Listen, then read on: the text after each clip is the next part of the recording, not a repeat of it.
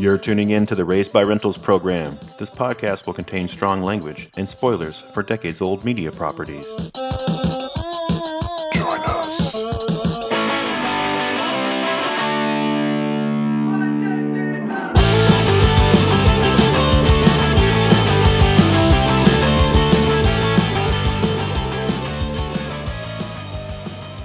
Welcome, everybody. This is the podcast where we examine pop culture franchises of the VHS era and improv new stories right here, right now, to imagine how we might improve our favorite movies, TV, and games. I'm Josh. I'm Mike. And we were raised by rentals. Mike, it is our 15th full-length improv episode. Woohoo! I think every time I add a number to that count, I get excited. But at the same time, I'm like, just like when you get older, the ages start to mean less, you know? It's like there's like your sweet 16, or like you can get your driver's license, and then like you turn 18 and you can graduate from high school, or like move out, or like buy cigarettes and porn, and and then you turn 21 and you can drink or go to Canada when you're 19, or whatever. And it's like Right. But then as you get older, it's like, woohoo, I'm like 25, I can rent a car, I guess. I pay less in car insurance. Oh no, I can't be on my parents' health insurance anymore. I can no longer be drafted.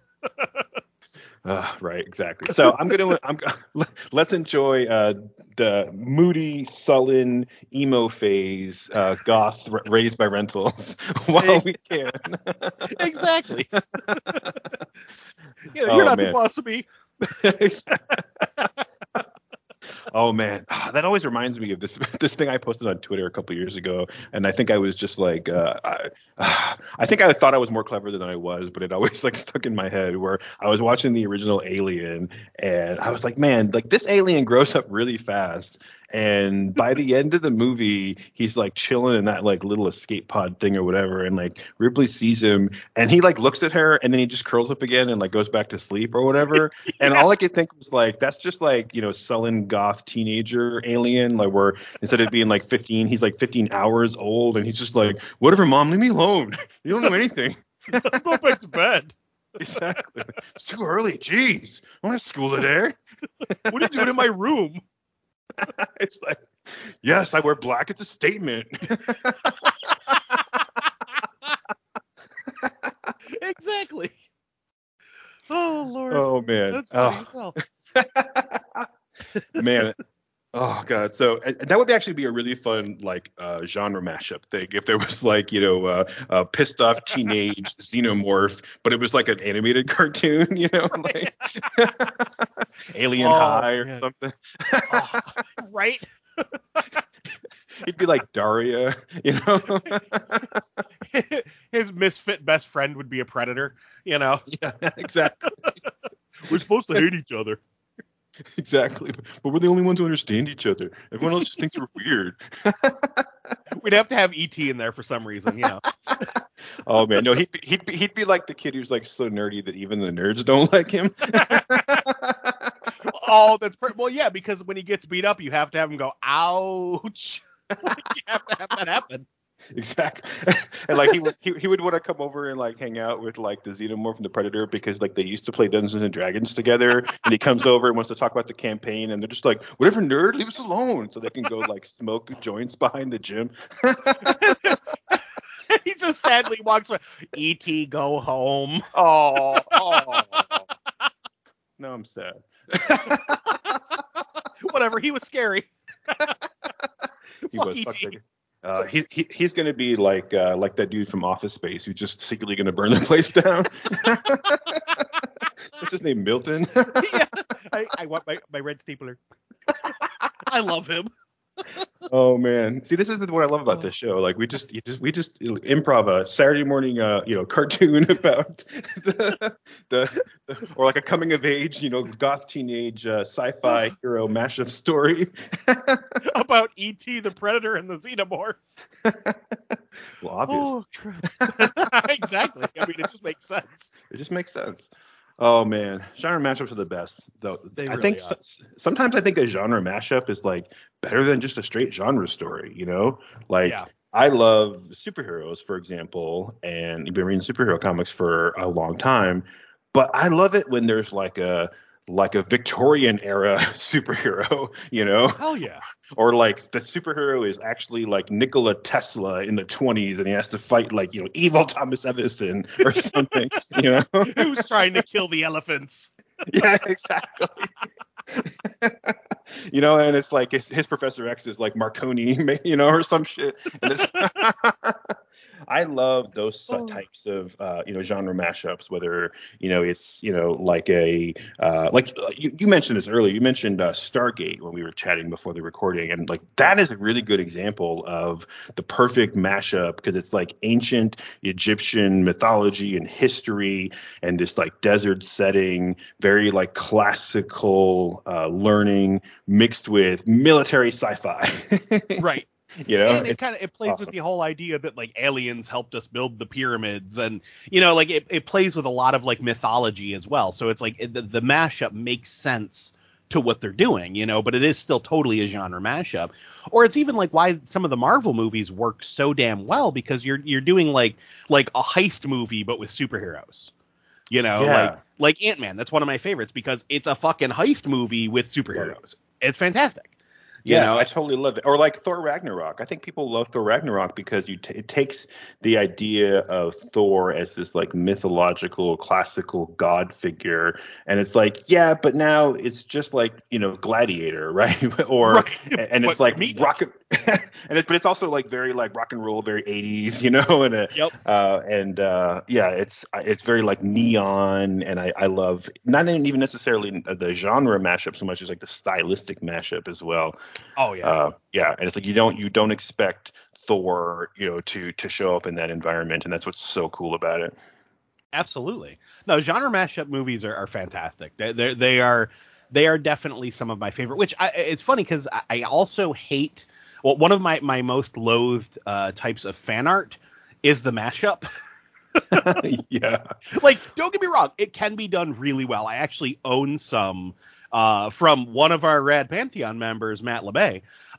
He did this awesome Lost Boys mashup where it was the Lost Boys like poster, but the Lost Boys from Peter Pan, and it's fucking awesome. Oh, so yeah, like, that's really cool. It can be done well, but it more often than not is something that makes no sense. Like that kind of thing, that's a cool mashup. But some of the stuff I've seen at conventions where it's like Harley Quinn and it's Hurley from Lost dressed as Harley Quinn, it's like, all right, like why? Because the name sounds similar. Like, why do those two things go together? That's not peanut butter and chocolate. That's peanut butter and mayonnaise. It doesn't work. Yeah, exactly. Or like the one that actually just made me angry, and I almost called the dude out on it, was he walked up to my booth and he was wearing so it was the characters from Bob's Burger, like cosplaying as like the Guardians of the Galaxy. Okay, sure. Flying on the Millennium Falcon. Too much. And I'm like, why? Like, I just got angry. You went too far.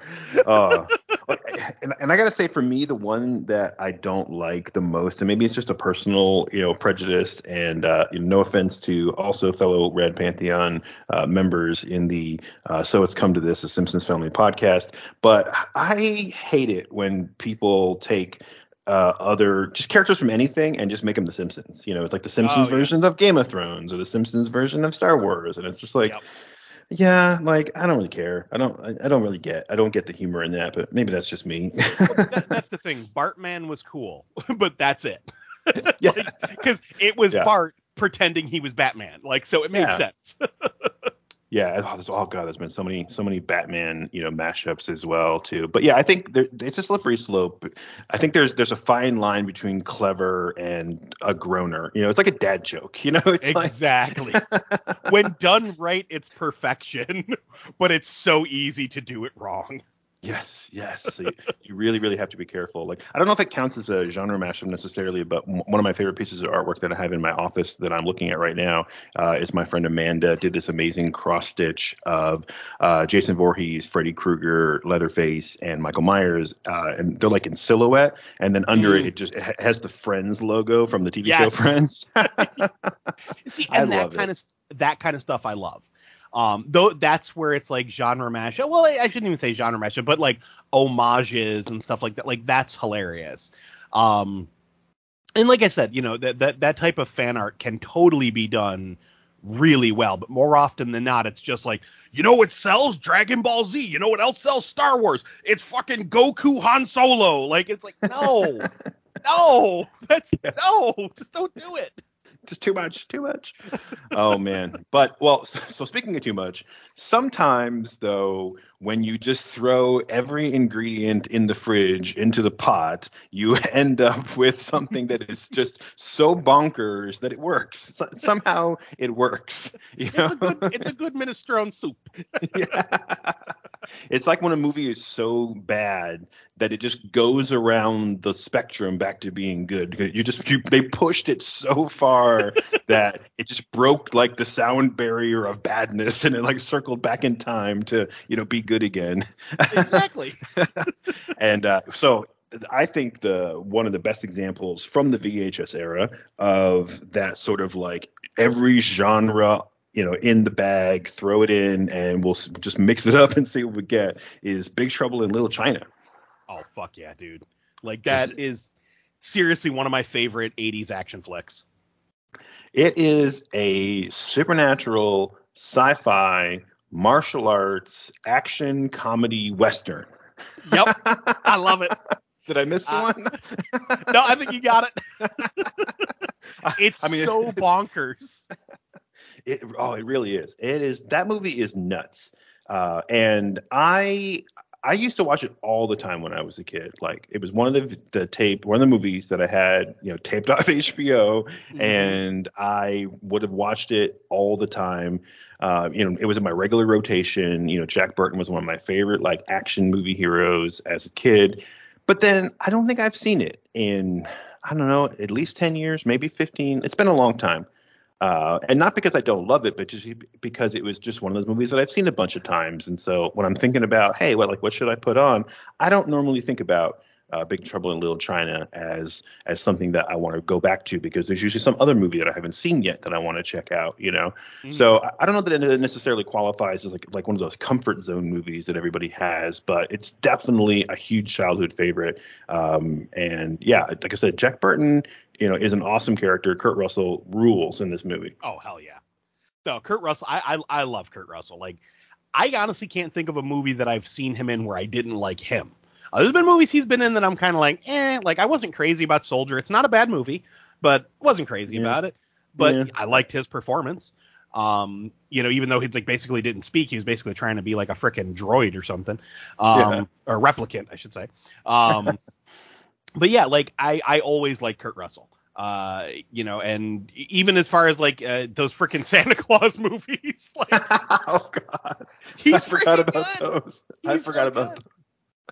But like, but yeah, I mean, it's Big Trouble in Little China. He plays that type of action hero that I friggin' love, that I feel is kind of forgotten about nowadays. Like, in the 80s, we had a type of action hero that could be kind of bumbling. Like, we talked about this on Commando, where all you had to be a badass in the 80s was like, you just had to be a dude willing to throw a punch. Like, you could look like a schlub. Yep. Like, you could have total dad bod and be a fucking badass in the 80s action movie. But you also had the hero who was like kind of cocky and had a lot of swagger, but also got their ass handed to him. You had your Ash Williams, you had your Jack Burtons. Like, you had these characters that they got slapped around, they got knocked down, but they kept coming back at you, and they always won, and they got the girl. And so I miss that type of action hero, because in the early 2000s, we got to the action heroes like from fucking Crank and like shit like that, where it was just the over the top, like super badass who could do no wrong, who could like defy physics while driving a car. Yeah. Can we talk about? Let's not talk about Fast and the Furious and that franchise. Exactly. I know there are fans, but no, not my cup of tea. But no, I miss the Jack Burtons, and like this.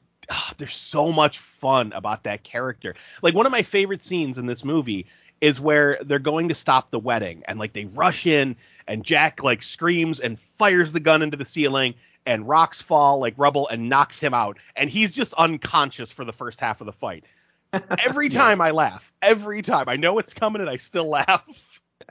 Yeah, exactly. And then like just a little bit later in that same fight, some guard or statue or something like falls on him, and he gets his like foot stuck on him because he has like a knife in his boot, and it's like, and then he's just like, oh shit. Yeah, it's just kind of laying on him, and like everybody else is fighting around him. Oh man, yeah, I totally agree. And that's like, Lethal Weapon. Like every Lethal Weapon movie, for the most part, opens up with a huge like not necessarily. I mean, they got to be more and more over the top action as the series progressed, but it was a big set piece where the heroes fail, like where Oh yeah. they're trying to stop a bad guy and they screw up royally and they get like demoted or something. Like that's like every Lethal Weapon, at least all the sequels, Right. And it's like you have to start the movie off with like, yeah, these guys aren't always, they're not always the best, but we love them anyway. Well, and that's the thing, like freaking Danny Glover's character is the perfect example of what I'm talking about. He literally is a dad who's too old for this shit. Like, Yeah, exactly. And he's still kicking ass. Like, yes, he sometimes gets trapped on a toilet due to a time bomb, but he's still kicking ass. Yeah, and we still think of those guys as as like badasses, or hell, Mm-hmm. fuck him. I mean, Mel Gibson, he has some kind of like masochistic like torture porn kink or something, because every movie he's in, he just gets his fucking ass kicked. Sometimes like brutally destroyed. I don't know if you've ever seen South Park's take on Mel Gibson, but they No. totally picked up on that masochistic bent that he's got. Because, like, I won't go into a long tirade, but they have him basically be a fucking lunatic, and it's Mel Gibson's, like, a picture of Mel Gibson's face as the head, and they just have him kind of flap around like the Canadians in South Park. Yeah. But, like, he's like, people try to get their money back from him for the Passion of the Christ. They're like, dude, it was like 2 hours of torture. I didn't want to see that. And he's like, you'll never get my money or your money back. He's like, what are you going to do? You're going to tweak my nipples? And he starts like pulling his nipples. And, like, he puts himself on the rack and he's like, you can torture me all you want. I'll never talk. Come on, do it. It's funny as hell. I'm convinced that might be that's the only reason he came out as like an anti-Semite or whatever, is because he just hadn't been punched solid in the fucking nose in a long time. Exactly. He needed to get the shit kicked out of him. That's what he needs. That's what he really needs. He doesn't really hate anybody. He's just like, what can I say to get really fucking clocked? Come here, sugar tits. Sorry. Yeah. I still laugh at that though. This is like, dude, what? Like, really? What's wrong with you? Oh man, but I mean, and then even looking at John Carpenter, like, so obviously John Carpenter, or maybe not obviously, to anyone who might not be familiar, but John Carpenter directed Big Trouble in Little China, and it came out in 1986, and John Carpenter then. He has also They Live, in his catalog. Mm-hmm. I don't think that you can really say much about any of the characters in They Live. Like, they're not really badasses. Like, they say they are. They act like they are. Now, whether they actually are or not, up to, debatable. I mean, there's that 5-minute groaning fight scene. Oh, that fight scene is ridiculous. Oh, I love it because it stops the movie dead. It's just like they're still going. Like, okay, hit him in the balls. Like, all right, now he's bashing his head against the wind. Okay, they're still going. Like, it's the longest fucking fight scene. Oh, I love it's great. And like, yeah, not that we need to have a podcast about They Live, because that's not what we're here for. But yeah, I think most fans of They Live know that some of that came from, and I might not recite the story exactly, but Roddy Piper and Keith David were like practicing like the fight scene, and they were like coming up with moves, like trying to combine wrestling moves in with like fist fighting and street fighting, and it was like they were practicing, and it really feels like John Carpenter was just like, okay, roll film, get the fight, and then they would probably expected him to cut it, and he was probably just like, cool, yeah, cut it, print, we're done, move on, next scene. And they were like, wait, hang on a minute, like, you gotta edit this, put some quick cuts and shit in there, and he's like, nah, it's good, move on. That's kind of what happened, yeah, because like they were practicing, and they showed it to him, and he's like, just do it, like let's see it. So yeah, they did the fight scene, and he was just like, it's perfect, we're keeping it. Like, he wanted to keep the whole thing. Just like that. Yeah. It's like, okay, sure. Yeah. I mean, and there are definitely scenes like that in Big Trouble in Little China. Not exactly, these like long drawn out kind of awkward fight scenes, but man, having not seen Big Trouble in Little China in a long time, I was really, I don't know if surprised is the right word, but I was kind of like, a little taken aback, a little bit confused by some of the things that happened in the movie, because I remember watching it as a kid just over and over again. And I don't think as a kid that I really fully understood what the plot was or really got everything that was happening, but like whatever, it's like awesome martial arts and dudes with fucking lightning hands and flying through the air, and it was exciting. And so, and even as an adult, I've seen the movie and I probably followed the plot, but having watched it again a little bit more carefully this time so I could kind of pay attention, and I was noticing so many things that were just very uneven. I guess that's probably the word that I'll use. Yeah. I still really, really enjoyed it. Don't get me wrong. Like, it did not, lower my esteem for Big Trouble in Little China in any way, but I was just like, why did they do that? What, like, where did that come from? That's Right. like, oh, that's really fucking out of nowhere. Or, like, it didn't feel like somebody had sat down and wrote out a full script, and then like the director plotted it out with like a storyboard artist or whatever. It really just felt like, cut, print, on to the next scene. What are we doing today? Monsters, cool, let's go. And Right. it was just like one fucking nutso scene after the next, and it was like it just really doesn't. It feels like an improv is what it feels like. Right. And that's the thing. Like, I totally agree, but there is something about that really captures my imagination. And I feel like this is something that George Lucas was able to do in the original Star Wars trilogy. And I feel like John Carpenter also does this very well, where there's a style of world building where they'll just go, they'll show you some fucking crazy thing and not explain it at all. And you just have to accept that this world that this story takes place in, this shit happens. And it's like, you're left as the viewer going, but I want to know more. What happened to that thing? Why did that giant bug fish monster come out of that cave? What is it? It's like, right, exactly. Or it's like, he's like, the black blood of the earth. What, you mean oil? No, the black blood of the earth. What's the black blood of the earth? Like, I know. Or really any of the monsters in the movie, like they had mentioned the concept of like monsters and demons previous to that like third act, appearance of several of them. But it was like, yeah, but they were talking about ghosts and curses and immortal spirits and like wild, crazy stuff. And so I didn't really zero in on like, wait, did you say monsters? Like, I'm just thinking these guys are just rattling off crazy shit. So when actual monsters show up, like actual practical effects, SFX monsters, and I'm like, what? Like, this just comes out of nowhere. Well, and that's the thing, like, and I remember as a kid being so fascinated by that, because I was like, this plays into the type of fantasy that I like. And now you and I have had this conversation before. Don't get me wrong. I love the Lord of the Rings style, Wheel of Time style, like swords and sorcery.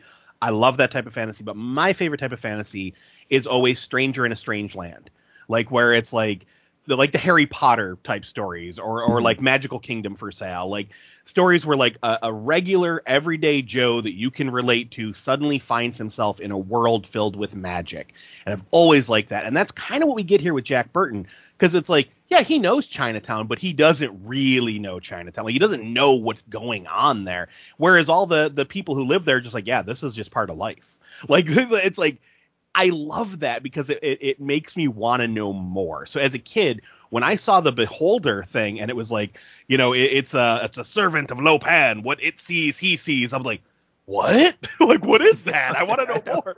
Or so like weird. The crazy, and I'm assuming it's supposed to be an Oni, but like from what I've been able to find out, they took the weird ape man. They took stories of like the wild man of China, which is kind of the same idea. Like, every culture seems to have some kind of wild man story, whether it be like a werewolf or like, a freaking, oh my God, why can't I think of the Wendigo? I couldn't think of the name. Oh yeah. And like, there's like Bigfoot and Yeti and stuff like that. Yeah. there's always, every culture has that type of a creature, but like they seem to kind of mix it a little bit with the lore of the Oni, like basically just a Japanese demon or a Chinese demon, where it's just like there's so many different types of Onis out there. But yeah, I mean, like it fascinated the hell out of me. And I wanted to know, like, where did it come from? What does it do? Why is it kidnapping Gracie Law? Like, what's going on? That's how I felt throughout the entire movie. Like, what is going on? and that's what Jack Burton was experiencing through the whole movie. Jack Burton. Let me back up. So for about 2/3 of the movie, he's not really doing anything so much as he's experiencing the movie, like almost with us. Right. Like the movie is happening to him and around him, and he's not really affecting it in any way. And he spends half the time just going like, wait, Wong, what was that? And what's the guy's Dennis Dunn? I think the guy's name. It plays Wong. Yeah, Dennis Dunn. Yeah. You mean? Or is it Wang? Wang. Yeah, Wang. Sorry. Yeah. He plays Wang, and and like he, almost all of his dialogue is just like, yeah. Oh yeah, Jack, that's the ancient curse. Oh yeah, Jack, that's the evil wizard. Oh yeah, Jack. It's like he's just quoting another movie the whole time. He's just like, forget it, Jake. It's Chinatown. Exactly.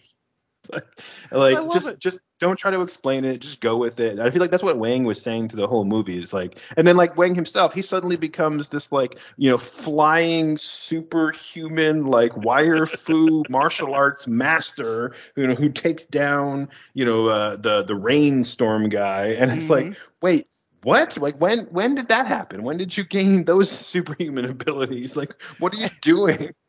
And see, that's what I love so much about it, because it's like, it is that whole idea of just like, it seems crazy to Jack, but everybody in Chinatown is just like, well, yeah. Like, that's just the way of life. Like, even, what was it? Was it Eddie was his name?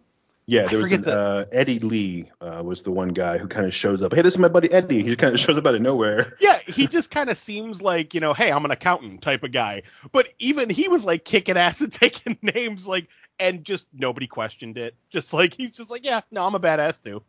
Yeah, it's like the guy who drives the tour bus is like an ancient wizard. Oh, I love Egg Shen. He's so great. Yeah. It's just the movie is nuts, right? Yeah, it's just absolutely nuts. Even real quick, even at the start, the very start, where and this will steamroll into something else I hate, but the narration moment where the cops or the lawyers are talking to Egg Shen about Jack Burton, and he tries to tell him, the story of magic, and then he's like, magic, and he holds up his hands and shoots lightning between them, and the fucking lawyer doesn't say anything. Just like, oh, well, yeah, I guess that is magic. Like, it's just wait, what? No, you're right. Like, you didn't jump up from your desk and run away from the electric wielding wizard? Like, seriously? Yeah, right? What the hell? Call security. Yeah, exactly. Right. Yeah, that opening scene is stupid anyway. See, that's the thing. This is one thing, and John Carpenter uses it again in later in his career. I hate the storytelling thing where it's like, a character that is going to play a major role in the story is telling the audience the story, because then every single time we see them in peril, you're like, yeah, no, of course they survive. Like, you never so the whole movie, you never question, is Egg Shen going to get hurt? No, of course not, because he's telling us the fucking story. Mm-hmm. Yeah, he's going to be fine. I think it's most egregiously used in Ghosts of Mars, because what's her frickin' name? The chick who played Syl in the Species movies. Natasha Henstridge? Yes. Is that her name? Or Natasha? I can't think of Natasha, how you yeah, Natasha Henstridge. Yeah. She's like the main character in that movie. And she's telling the story of what happened to her team. Like, to this whole investigative thing. So she's explaining the story.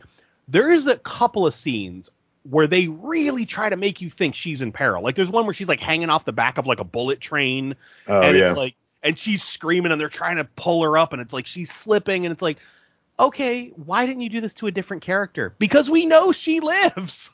Yeah, exactly. Like, who cares? Have Ice Cube hanging from the back of the train, damn it. Like, right. Have you seen Annihilation with Natalie Portman? Not yet, but it's on my list. It does look good. Yeah, that's a great movie. I actually just recently watched that one with Tegan, and I had read the book. Actually, I read the whole trilogy, the audiobook, which is also highly, highly recommended. It really does work together as like one big story. But yeah, you can totally just enjoy the first one. And the movie is cool because it's not really an adaptation of the trilogy at all. It's sort of an adaptation of the idea. I think in much the same way that like the Preacher TV show was just like, okay, let's take all the elements that we like from the comic and just kind of mix them up in a different order and put it back together and do our own thing, you know? Yeah. And that's kind of what the Annihilation movie did. It's sort of an adaptation of the entire trilogy, Mhm. but it does focus a lot on what happens in the first book. But there's so many things that weren't in the book or just they're totally made up and whatever. But I also really enjoyed it because having read the book series, I really, really liked the movie because I went into it at the beginning thinking, okay, yeah, I know what's going to happen. Yeah, I know that's this character, that's her name, and that's her husband, blah, blah, blah. And then I almost immediately was like, wait, like this is different. And I was able to enjoy the movie for its own thing, Yeah. and there was tension. And, I really, really liked it because, again, it was its own thing. It wasn't so beholden to the book that it was just beat by beat, but it didn't go totally off the reservation either. It Oh adapted yeah. the ideas. Anyway, the reason Honest. Oh, go ahead. I was gonna say the reason I mentioned it though is because of the narration thing. So when you do watch it, I don't want to ruin anything for you, but they do that narration thing too, where you're like, oh, okay, so the main character that we see at the very beginning, like, they're gonna tell the story. So okay, that person's gonna live, except maybe not, because Okay. the movie pulls some tricks on you, and I really thought that they did that well. Nice. Well, I was gonna say real quick. I know we're getting all over the place in this one, but that whole idea of not being beholden to the source material so much so that you just give a beat by beat. I prefer that with an adaptation. Like that's kind of what I want out of an adaptation, because I'm like, if I wanted the exact thing, I would just go back to the original thing that I already love. Like the friggin' Walking Dead. I mean, I know we've talked about this even on a previous episode, but just like, yeah, it's close enough where it's like it's following the same paths of the comic book, but stuff is happening to different characters. There's whole story arcs that had nothing to do with the comic. Like there's a lot of stuff that they added, and that kept it interesting for me throughout. And now they're doing the same thing with The Boys, where it's like, now Yeah. I'm finally catching up on the comic book. Like it's been years since, like, I stopped reading the comic in like the 20s, and now I'm almost done with the series.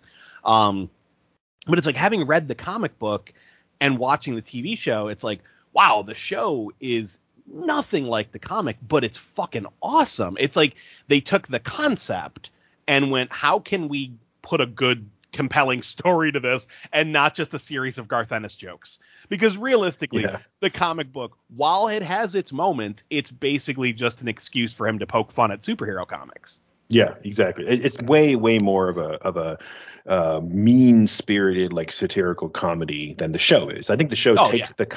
takes the concept seriously, but then really goes, far in terms of, well, if this really were realistic, like Mm-hmm. how bad would it be? Not just how great would it be, but like let's look at the underbelly of that whole concept. And yeah, I think the show, I totally agree, it does a great job of, again, taking the same idea but telling me a different story so that I can get excited about watching it, and I don't know what's going to happen, and like the characters are in real peril because who knows where they're going and what's going to happen to them, because anything could happen at this point. Right. And I love it. Like, I don't know if you're caught up. I won't ruin anything for the No. listeners, but man, all I'm going to say is watching the couple episodes that have come out this season so far, whew, they're doing a great job with that show. So Yeah. definitely check it out if you guys like, really fucked up superhero stories. Yes, I need to catch up on both the comic and the show. I started the new season, but I haven't had a chance to really sit down with it. But anyway, we've been Yeah, talking back for a to long Big Trouble. time. Yeah, talking for a long time about genre mashups, and I hope anyone who's still bothering to listen to us ramble on after all this time, is still with us, because rental rant me is like, get to the fucking point already, guys. Let's go. Right.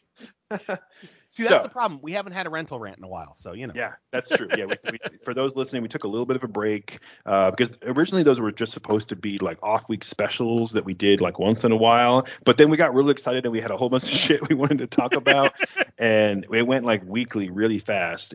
So it's like, you know what?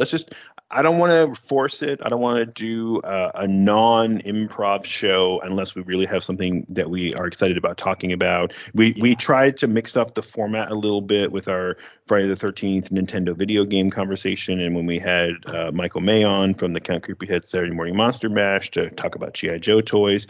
And those weren't even really rental rants, but we were just sort of using this, sub-series that we had created to have a chance to talk about those things that are outside of a typical movie improv. And so, yeah, just, for the listeners out there, we're going to kind of take a little bit of a break, and we're going to come back with our off-week specials, and we're going to formulate things a little bit differently so that not everything is a rant when, it really isn't every single time. So we're going to do some new things coming up here soon. So just like the Boogeyman's Closet took a little bit of a break, it's nice to have a little bit of a breather, and hopefully we'll come back strong. Absolutely.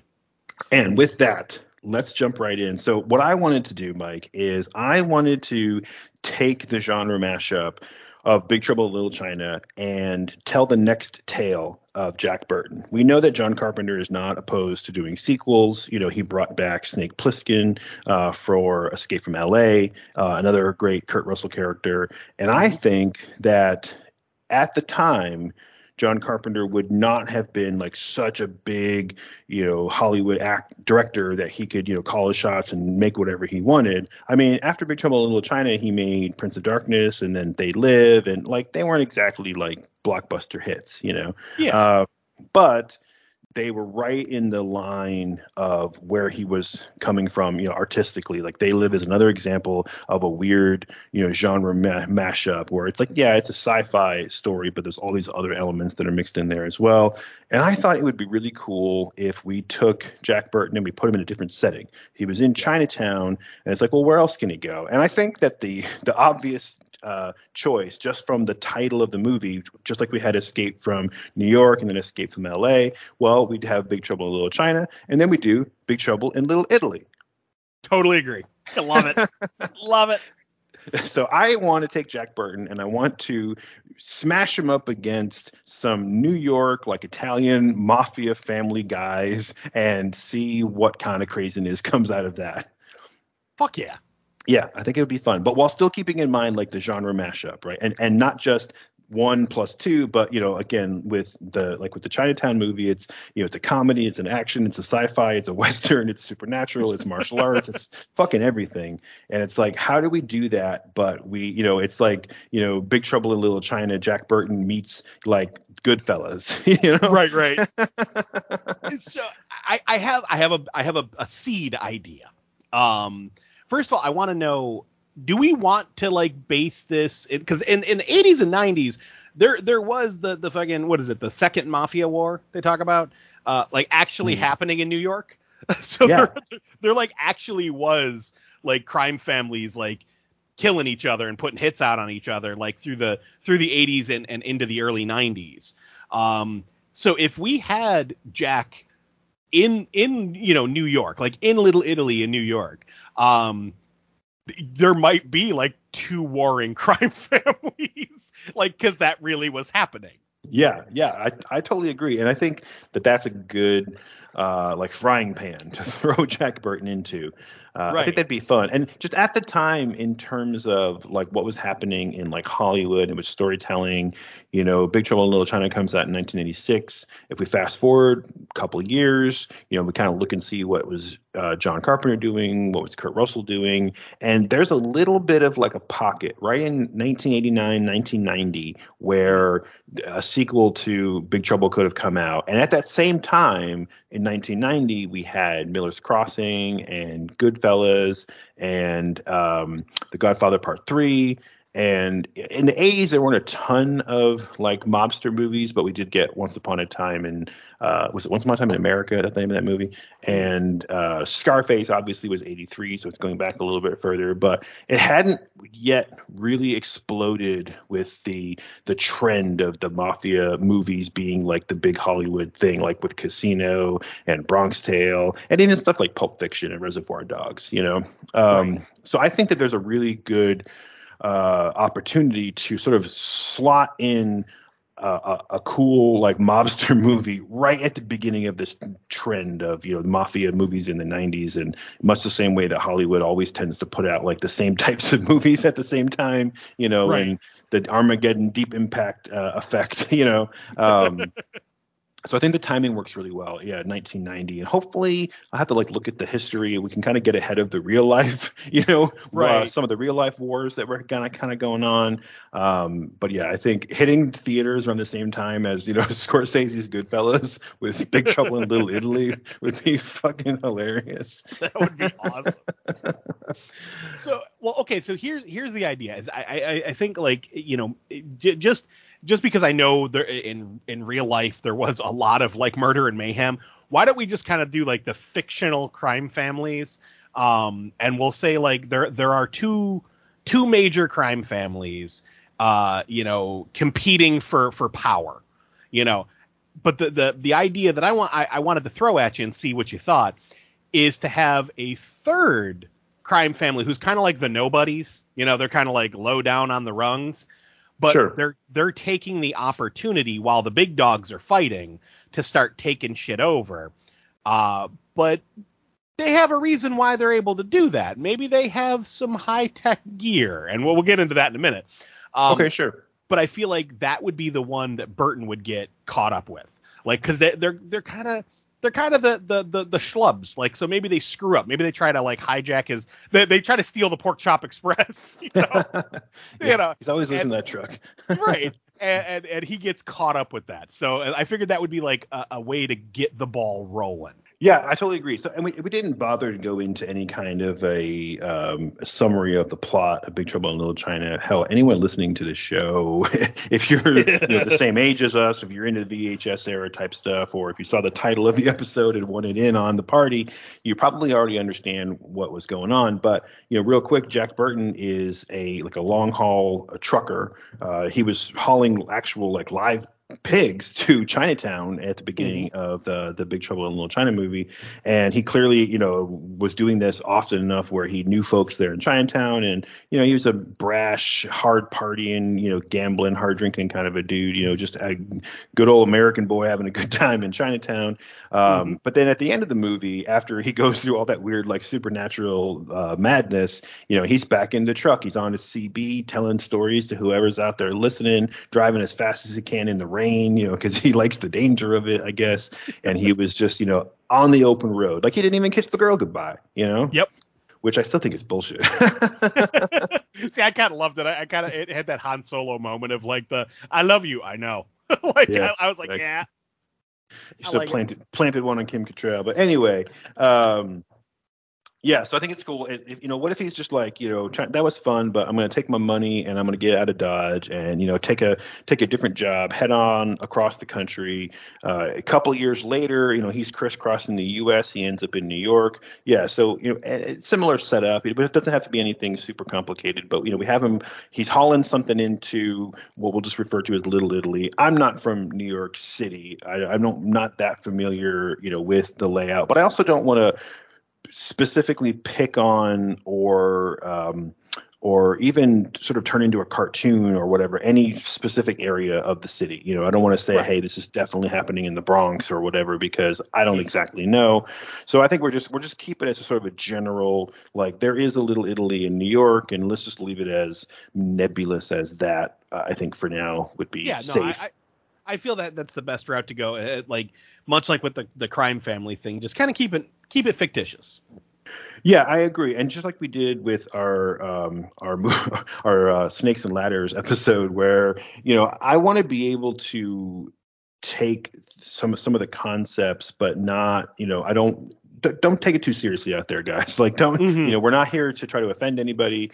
I don't want to revel in any sort of like ugly Italian American stereotypes. Like, that's not what I want to do. But no. I think that there are mafia movie stereotypes that I think are fair game that we can kind of play with, Oh, and absolutely. They don't even necessarily all have to be Italian characters. Little Italy is just the thing that it's the next thing I think of when I think of Little China, Little Italy. It's a sort of, an ethnic enclave in a much larger, U.S. city where, these folks of a, shared heritage get to, to sort of stay together. But just like in Chinatown and just like in the movie in Big Trouble, where it wasn't just Chinese folks. So there was Japanese folks and people from the Philippines, and it was all different heritages and nationalities kind of mixed together. I live in Austin. We have a little Chinatown, and most of it's Vietnamese actually. Mm-hmm. But it's just sort of like and even with Little Italy, like Italy wasn't a united nation until not that long ago. So it's a lot of different like backgrounds and ethnicities and whatnot. So yeah, I don't want to pick on anyone in particular, but at the same time, because we're talking about movie stereotypes, we probably should come up with a couple of names. The names I'm thinking of at least one name, just because I think it's kind of a funny name. But again, I'm not trying to pick at anybody because it is an Italian name. So just want to throw those things out there. A couple of disclaimers at the beginning, so we don't offend anybody inadvertently. Absolutely. So I think I like the idea of Jack gets in the middle of something he's not supposed to be in the middle of. Hell, maybe he even brings in a shipment of something. He doesn't even know what it is. He was just shipping it in from Jersey or whatever, Right. And hell, that could even be what's happening here. We have these two like incumbent like New York crime families. They don't even necessarily have to both be Italian, Mm-hmm. But now maybe there's this, this other family, very Sopranos style, like they're from Jersey, but they're like, getting their foothold in the big city, and they're taking over territory that the other two families are not really paying attention to because they're caught up in their war. And maybe that's what this is, here comes Jack rolling in from South Jersey, and he's hauling something that whatever they paid him for, he doesn't care, and Right. he doesn't know what it really is, but of course, obviously you do. Well, see, I was thinking that he wouldn't be hauling that. What I was thinking is like the reason he gets caught in this is like, so let's say, I mean, hell, it could be other livestock, it could be just meat, something like that. But he's hauling it in, and this small crime family, not only takes the truck, but like, basically beats the shit out of Jack and leaves him, kind of thing. Like, so now he's like, what the fuck?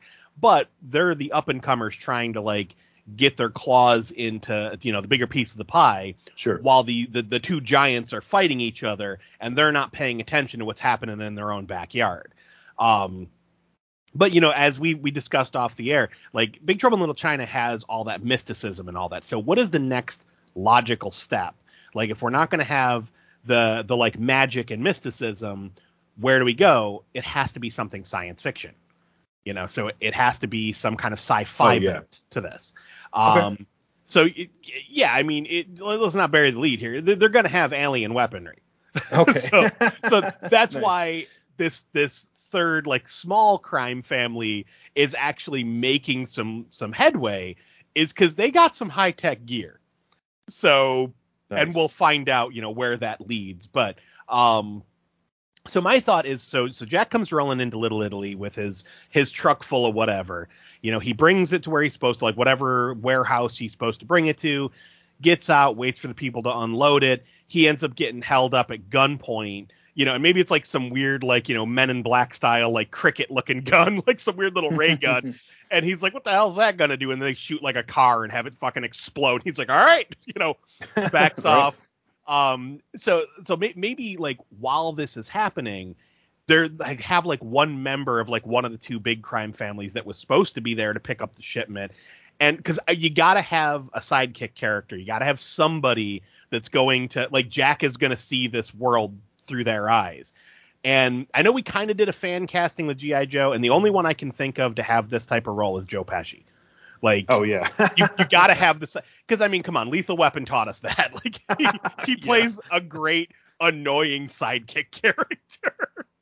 So maybe he's like the cousin of one of like the higher ups in one of these two crime families. And oh my god, okay, well, if he's the cousin, he's got to be named Vinny. I'm sorry, that just clicked when I said that. Cousin Vinny, go for it. So cousin Vinny. So he's there to like pick everything up, and he sees like these freaking hooligans robbing the truck, and he's like, what the fuck? So maybe he tries to like, be the big man and get in there with like, an actual gun, and they just start fucking shooting lasers at him, and he's like, holy shit, and runs off. Then these two mafiosos get in the truck and take off with the Pork Chop Express and the load of goods. So now Jack's like, what the fuck just happened? Vinny's like, come with me, and he takes him off. And then now Jack is caught up in the seedy underbelly of the crime families going on in New York, but with questions of how did they have ray guns? Yeah, no, that's awesome. I love it. That's a great action piece to get us started too, and we can jump in really, really fast. So, okay, so let's establish a couple of names just so as we go forward, like we're not just saying like New York versus Jersey or upstarts versus old family or whatever, right? Right, Gotta have some names. So, I was working today, and I was sending an email actually to one of my customers in Milan in Italy, and his name was Luigi Puglisi, which I think is a great name. And it reminded me that I went to school with some people with that same last name, Puglisi, when I was younger, and again, I'm not trying to pick anyone named Puglisi, but like when I was thinking about mafia names just now and just having today talked to somebody named Luigi Puglisi, I'm like, first of all, I fucking love that name, but also, right. So imagine that like, this is like the head of the family, right? His name is like Luigi Puglisi, but this cousin Vinny, let's have him instead of, I think it'd be funny, like instead of having his name be Pesci, it was Puglisi. What if he's Vinny the Pug? Yes, and it makes perfect sense because he's a little dude. Yeah, exactly, right. So he's Vinny Puglisi, he's Vinny the Pug as they call him because he's like a little dude. But it's funny because what we're going to find out, what I want to do, if you're on board, is let's find out that so the Puglisis are like one of the big families. Hell, it'd be funny if the other one was the Pescis, Right. Right. So you have like the Puglisis and the Pescis like kind of at war with each other. And yeah, so here comes Vinny the Pug, and he's going to rush in because he's here to like meet the shipment. And there's this other crew there with these weird like sci-fi guns, like you said, right? And they don't just take the shipment, they take the whole fucking truck. And then now, Jack Burton, of course, he's going to be like, what the hell, guys, and want to fight back. But now they're running from laser shots. And yeah, he's going to hold up with Vinny the Pug.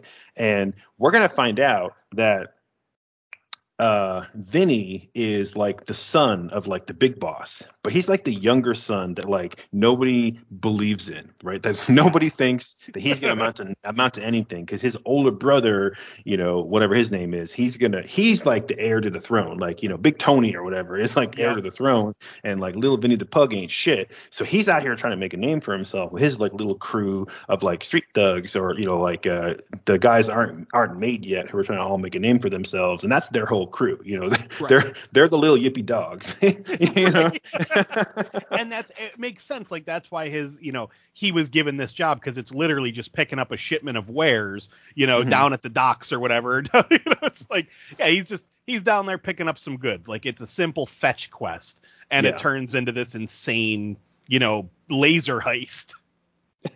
Yeah, exactly. Right. So I think this would be fun where like, I'm just thinking in broad strokes for a second, right? Because we got to if we're going to go with the name the Pescis for the other family, we got to get them involved as well. And I want to kind of play it off where it's like we have these two families, they're already at war. The war is already underway, or the struggle when the movie starts. And maybe that's why Vinny the Pug was down there getting the shipment himself. Was again him trying to prove himself. He's like, oh, it's dangerous down there, in the meatpacking district or whatever. Like I'm gonna go myself with my boys, and we'll show them, we'll get it, or whatever, right? We can throw some dialogue in so we can kind of explain like why is the boss's kid is going to do this. But then and then we have to have them maybe. Does Vinny the Pug, does he recognize that these like laser gun fighting dudes are like a third party, or does he just assume that they're the Pescis and like it's like a mistaken identity thing?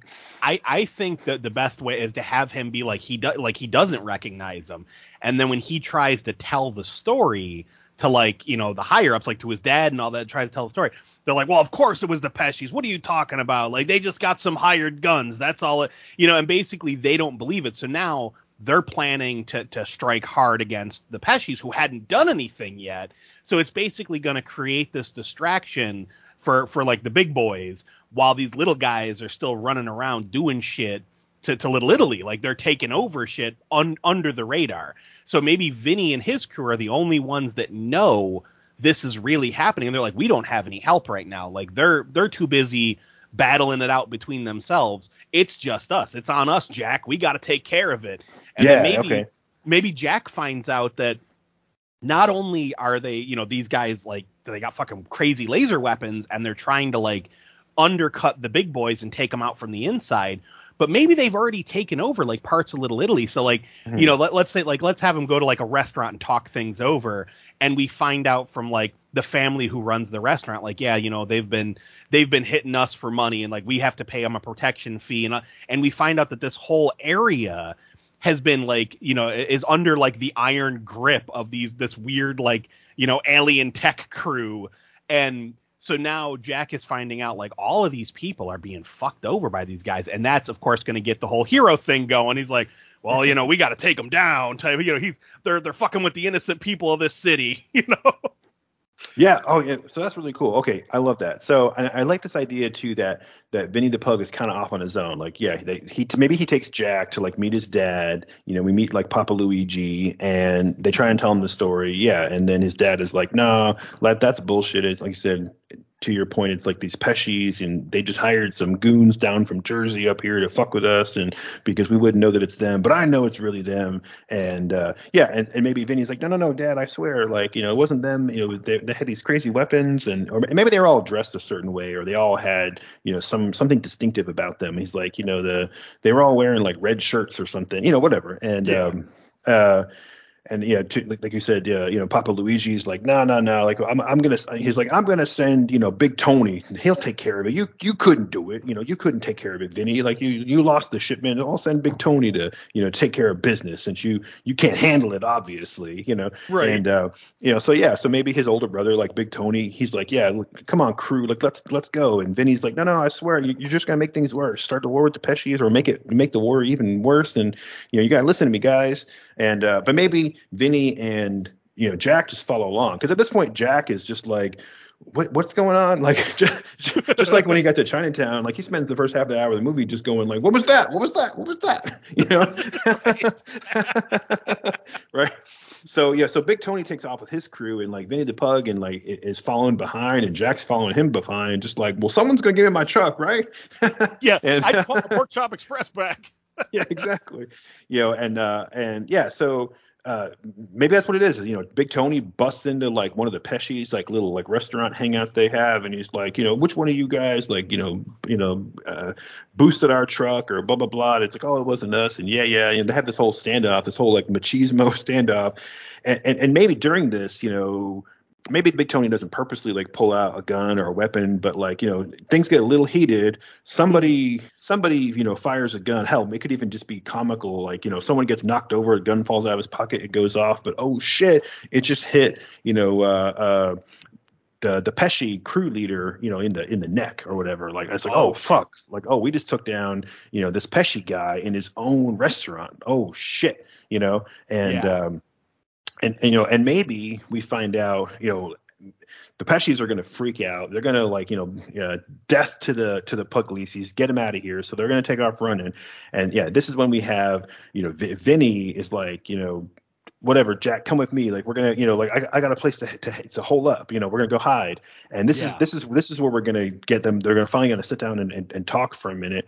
And we're gonna find out that like, oh, like now we're in some real shit. I tried to tell my dad to leave it alone. He wouldn't leave things alone. He sent Big Tony in there, and they just shot like Sal Pesci in the throat. You know, and that's you know, Big Boss Pesci's cousin or something. You know, and it's like. Real quick, what if like, okay, because I love this idea, but one thing I just want to add is like, okay, so everybody thinks that Vinny the Pug is like this, you know, this little fuck up because he's a scrawny little dude, you know, he doesn't exude confidence in people, but Big Tony, like, let's say he is like he's a big dude, like he's kind of. You know, you look at him, he's intimidating, but what if he's really a fuck up? So what if, you know, when he's trying to talk to the Pesci's, and he's like, I know you guys took, and like he goes to like brandish his gun, like to kind of be threatening, and he drops it, and it goes off, and so it's like, you know, like, so Big Tony just kind of fucked up, but you know, and realistically, you know, Vinny the Pug is the one that would save the day, type of thing. So yeah, I love that. I like the idea of the dichotomy of like the little dude actually kind of knows what he's doing, but no one believes in him, and the big guy that everyone believes in is just a total fuck up. I love it. I love it. Yeah, Big Tony's like the dumb jock, you know. That's, Mm-hmm. yeah. No, that's perfect. Yeah, I love it. Right. So they accidentally take out, like cousin Sal, right? Sal Pesci. Yes. Yeah. And now they're in deep shit because Tony Puglisi, Big Tony Puglisi, just killed Boss Pesci's cousin, and they were already having a little bit of a fight, and now it's like it's a blood feud. It's going to be war in the streets, and so Vinny takes Jack to kind of hold up, and it's like it's a storefront, and it's one of these places where it's like, he's supposed to be, getting like protection racket off of this because this is like his street, it's like his territory, but he's actually he's sweet on like the shop girl, the shop owner, woman or whatever, Yeah. and so that way too we get another one of the supporting cast. We can introduce this the shop owner. Maybe it's a little, I don't know, maybe it's a florist, what I mean. I don't know why I'm just randomly picking something that would still be like a mom and pop type shop, in a big city Yeah. like New York, right?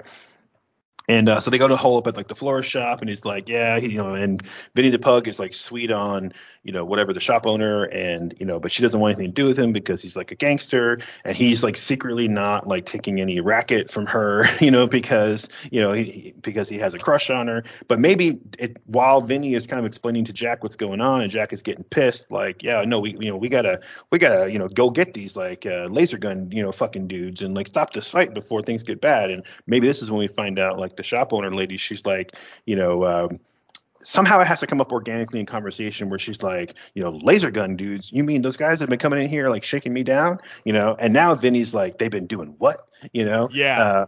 So now not only was he pissed off that they took his stuff, but now they're like messing with his girl, Right.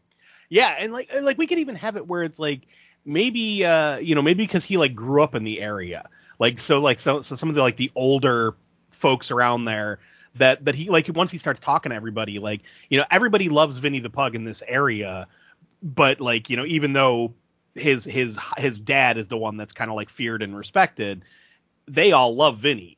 So it's like he kind of grew up in this little Italy area, and like everybody knows him, and it's not so much the paying for protection as much as like he feels like part of the family. So now when this town or when this group is we need to come up with a name for this third group.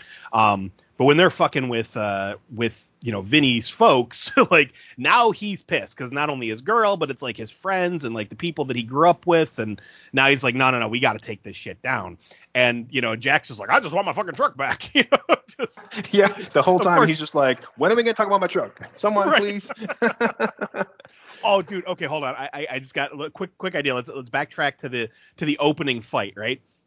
So the two mafiosos of this third group, what do we want to call them? Let's get that real quick, because we got the Pescis and the Puglisis. So what do we want to call this third group? Yeah, I'm just looking up like mobster movies on IMDb because I want to try to take the name from something like we did with Pesci. You know what I mean? Again, not to kind of like you kind of picking anybody. Fuck, we can call them like the De Niros or the Palmentaries or the Scorseses. There we go. We'll call them the Machios. Shit, fuck it. Why not? The Machios. Yeah, they're the fucking Machios. So okay. So what if like I'm picturing them like wearing like flashy, almost like silver gray suits. Yeah. But of course I just realized that fucking Ralph Macchio from the Karate Kid, like Daniel's son was from Jersey. There we go. Yeah, perfect. There we go. Yeah. So this third family is from Jersey. But what if like when they shoot the laser guns at him, Vinny and his crew and Jack take off running, like they run for cover. These guys pile into the Pork Chop Express and start driving, and then the fucking whole truck just disappears, like it teleports. And Jack's like, "What the fuck happened to my truck?" Oh, nice. Yeah. So I mean, because this will play into it later. Like we find out more and more about their tech, like what they have. But like, yeah, like they literally just heisted an entire truck into thin air. Like, oh, that's perfect. So now we fast forward to like they find out that the Machios have been shaking down Vinny's people, so Vinny's like, we're gonna get these bastards back. And Jack's like, as long as we get my truck too, and it better be in one piece, damn it, disappeared into thin air. Yeah, that's a good Jack Burton impression. Exactly. Yeah, to your point too, I really like the idea too that Vinny the Pug is like This is great because he was like the boss's like son, but he's the boss's like little son, the little twerpy son. Yeah, and he grew up in this neighborhood, and it's like everyone loves him in this neighborhood. And I think of him as being like the main character from A Bronx Tale, right? A little Yeah. little Colodro, little C, where it was like everyone in the neighborhood loved little C, and and he would hang out, and and he would do favors for the older guys, and it was like he was a boss's kid, but he wasn't really ever expected to be part of the business because maybe he's a much younger son, that Yeah. kind of a thing.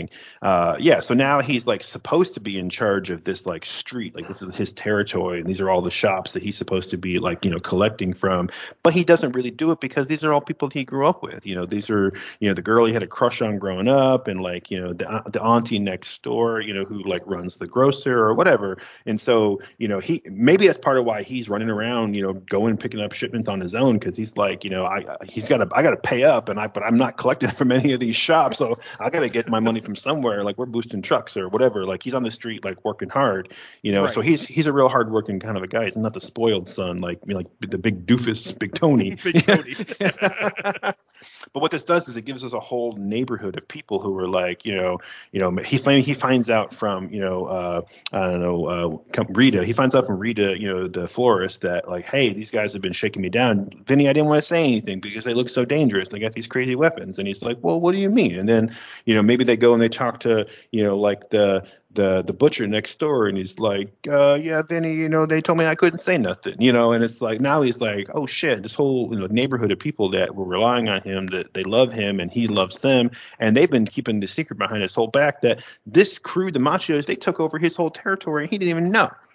Ah, okay. Yeah, yeah. Yeah, so now I like this. he's really invested in this, right? Mhm. So Jack wants his truck back. Vinny wants his like territory, his neighborhood back, and yeah, so they got to find these jokers. Dig it. All right. So now, are we going to have them go to Jersey, or are we going to have waiting for the next like heist to happen? Yeah, no, I think maybe they should try to stage a heist, right? To draw them out, Ah, okay. Yeah, right? yeah. Yeah, so like in the middle of this war, while the Pescis and the Pugliesis are going at it over the death of Sal, and they're trying to like get Big Tony out of hiding or whatever, and maybe Vinny he can't go to his dad for help. His dad already didn't believe him in the first place. They screwed everything up. Now they're all like they're laying low, and so it's like we're on our own, Jack, Right. and so maybe that's what they do. Maybe they decide like, okay, so we were bringing in a shipment of. Let's try to figure out what it is. Like they're bringing a shipment of something that the Machios wanted. Was it just because it was a shipment period and it doesn't matter what it was? It was just money and they were taking things over, or was there something specific in the shipment? The reason I ask is because we need some bait, Yeah. Honestly, I kind of like the idea of it being meat, and I'll get to that. Okay. But yeah, so let's say Jack is still delivering meat. Like maybe it's not livestock this time. Maybe it's just like a freaking cargo load of like butchered pig, or butchered beef or whatever. And they still, and like maybe that's part of the thing. Like Jack said, what the hell do they want with that much meat? Like, what's going on here?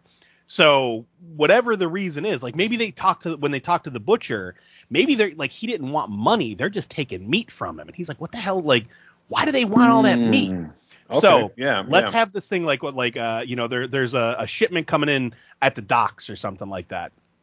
Like maybe it's a bunch of livestock.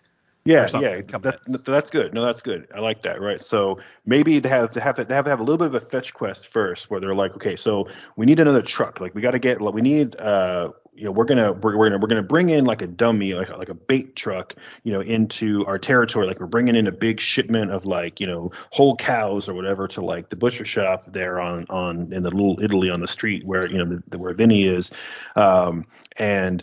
But of course, now they have to say, okay, so we lost the Pork Chop Express. We need a truck, and we need like a big refrigerated, trailer, right? Mm-hmm. So this could just be a little like side quest, fetch quest, where now they have. So they're like, well, how are we going to get one? And of course, Vinny the Pug's like, duh, like we steal one, Yeah, we got to go into the Pesci's territory, so Yeah. we could have a little gunfight, a little gunplay with some other mobsters.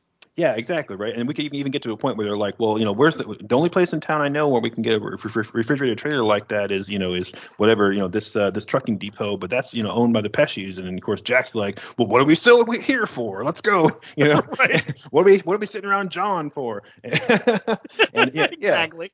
And they take off and they go to steal the trailer, the truck and the trailer like together. And the Pesci's are gonna come out and be like, hey, stop, whatever, blah blah blah. And of course, someone's gonna recognize Vinny. They'll have a little bit of a standoff, but then they're gonna haul off with the truck. But just like in Big Trouble in Little China, it seemed like everybody was coming out of the freaking woodwork and chasing these dudes around all the time. So let's have it so that like they take off with the truck so they can go set the bait. But now the Pesci's are on their trail. Maybe not necessarily like literally running after them, but like now they have to worry about, oh, the Pesci's are going to pop up when we least expect them. Right. No, I dig that. So yeah, so the idea I'm thinking, like, when they set up the bait is to like actually have, because I'm picturing the scene that's, to me, it's hilarious, to actually have like Vinny, like maybe one or two of his men, and Jack like hiding in the back of the truck with the shipment, like they want to be Nice. taken to the Machio's lair, but I'm picturing them like all sitting behind like pallets of meat, just shivering, like, this better work, that whole thing. Yeah. Maybe they're trying to like play a card game and it's like the cards are like cracking in half or whatever, something really like funny. Right. Yeah. No, I think that would be awesome. So just like, got any fours? exactly. And like I can picture Joe Pesci playing this, like just pulling his suit coat around his shoulders, just chattering his teeth. Like, it just, I don't know, that to me is very cartoonish and comical. Yeah, it's very much like his character from Home Alone too, which is great. Mhm. Which around the same time as well. Exactly. So this is great. So they make themselves bait inside the bait truck so they can get into the Machio's lair. But like, of course, it has to be something that they're totally not expecting. Like, they're expecting that the truck's going to stop. Like, they're listening. They hear the driver walk away, and they're like, okay, let's do it. Let's sneak out. And they go to open up the back, and of course, they're expecting it to be a warehouse, a trucking depot, a garage, but instead it's some kind of like hangar, or Yes. something it's totally like, it could even just be something like, in like something human, right? But it's like, where are we? Why are we in this like airplane hangar? Or Right. or maybe it's on an airplane hangar. Maybe it's like an abandoned, subway station, or just some strange place where it's like, why would they bring a truck full of like half cows here? Right. See, that I'm picturing like, okay, so like, we'll have them, get brought to the wherever the delivery point was. Of course the Machios took the bait. We hear the kerfuffle outside, like, oh, get out of the truck, we're taking it, blah blah blah. So the driver, being in on it, he gets away, like, okay, no, I don't want any trouble. He gets away. The Machios get in the truck, and then they're waiting, like, okay, this is it, thinking like, we're gonna jump these guys. But when they jump out, the truck has already been teleported to its location. Oh, And nice. what, The what I'm teleportation. so what I'm picturing is like, picture like you said, a hangar, but like all white walls, white floors, just like, it vaguely looks like an airplane hangar, but it looks slightly wrong. Like, it just doesn't quite look like it's like a dirty airplane hangar, but it's in the same kind of shape and style. Like, where are we?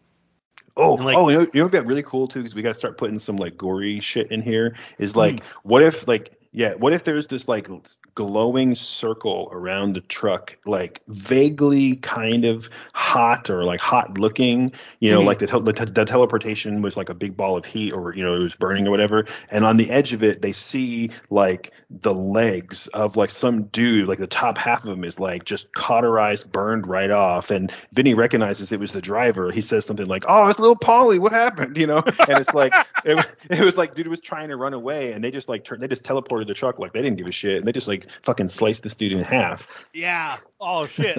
That's fucked up. So yeah, so they get out and they're like, what the fuck, where are we? So they got so let's have like, I don't know, like 3 thugs with Vinny. So like, he's got 3 guys with him, so it's a total of 5 of them.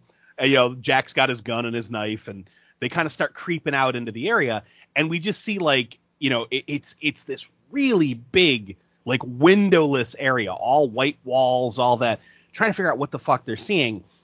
And let's have like this be the reveal where we start seeing some of the alien tech. Yeah. So Okay.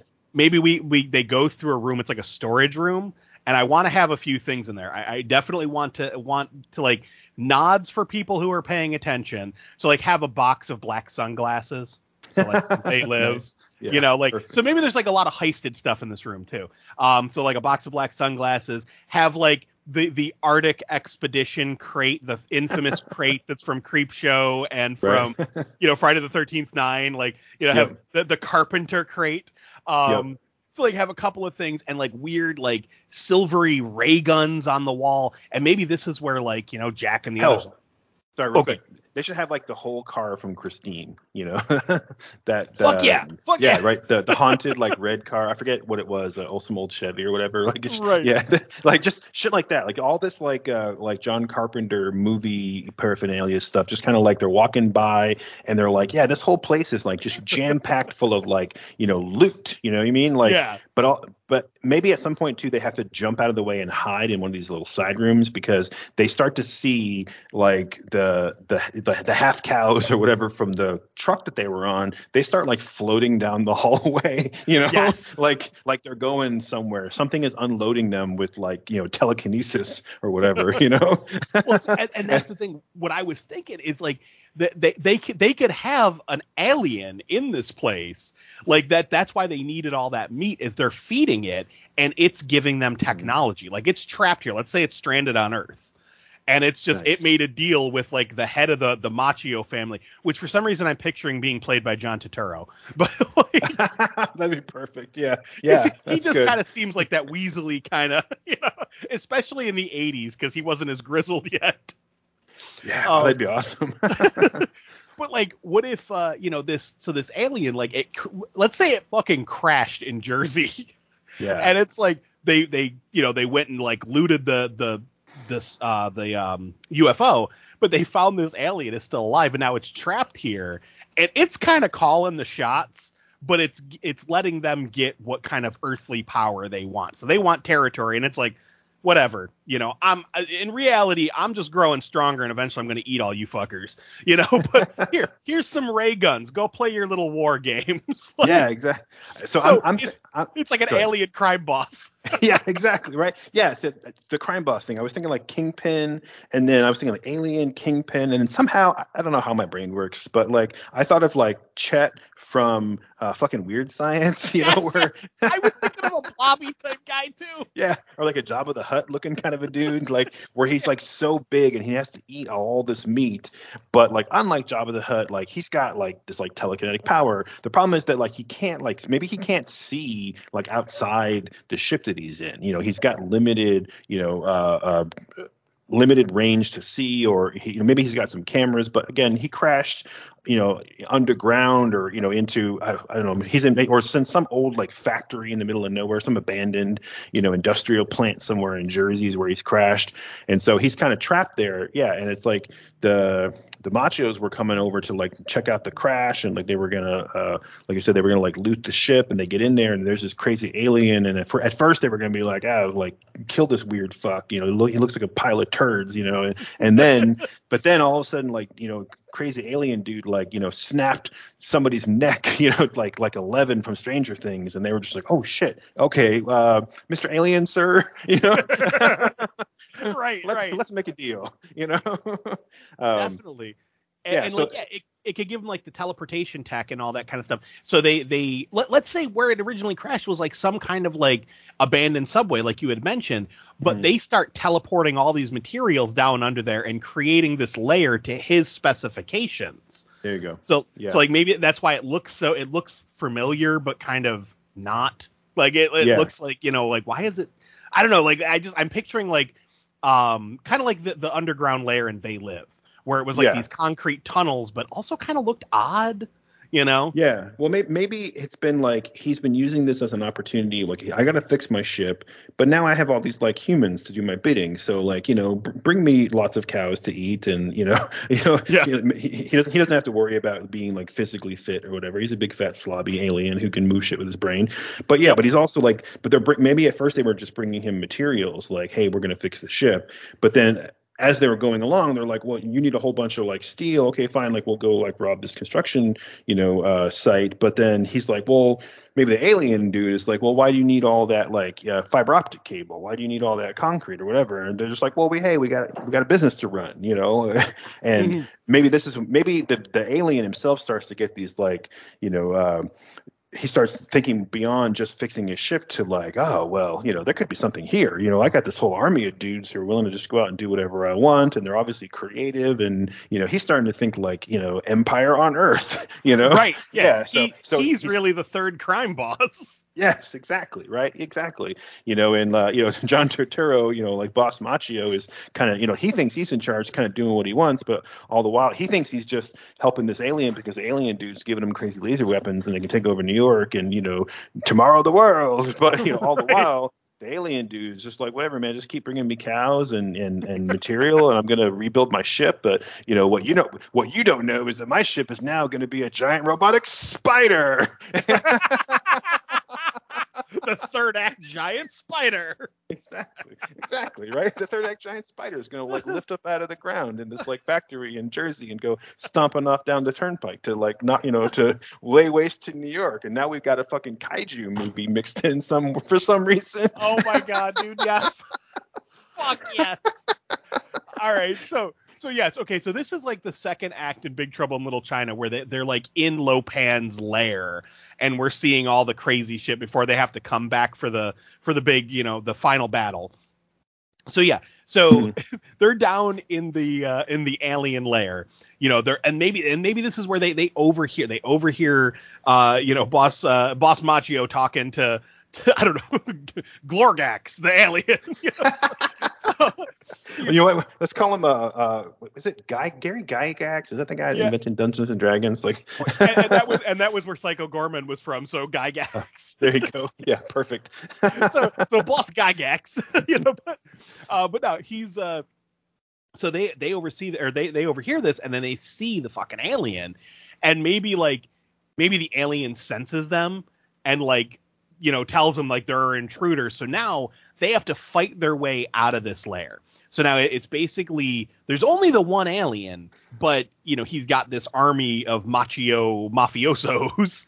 So like you got Jack, Vinny, and his three thugs like running through this crazy labyrinthine like underground facility where like these guys have ray guns, and maybe like we could have like some weird like alien style exosuits. You got like guys stomping around in like robot looking things. Yeah.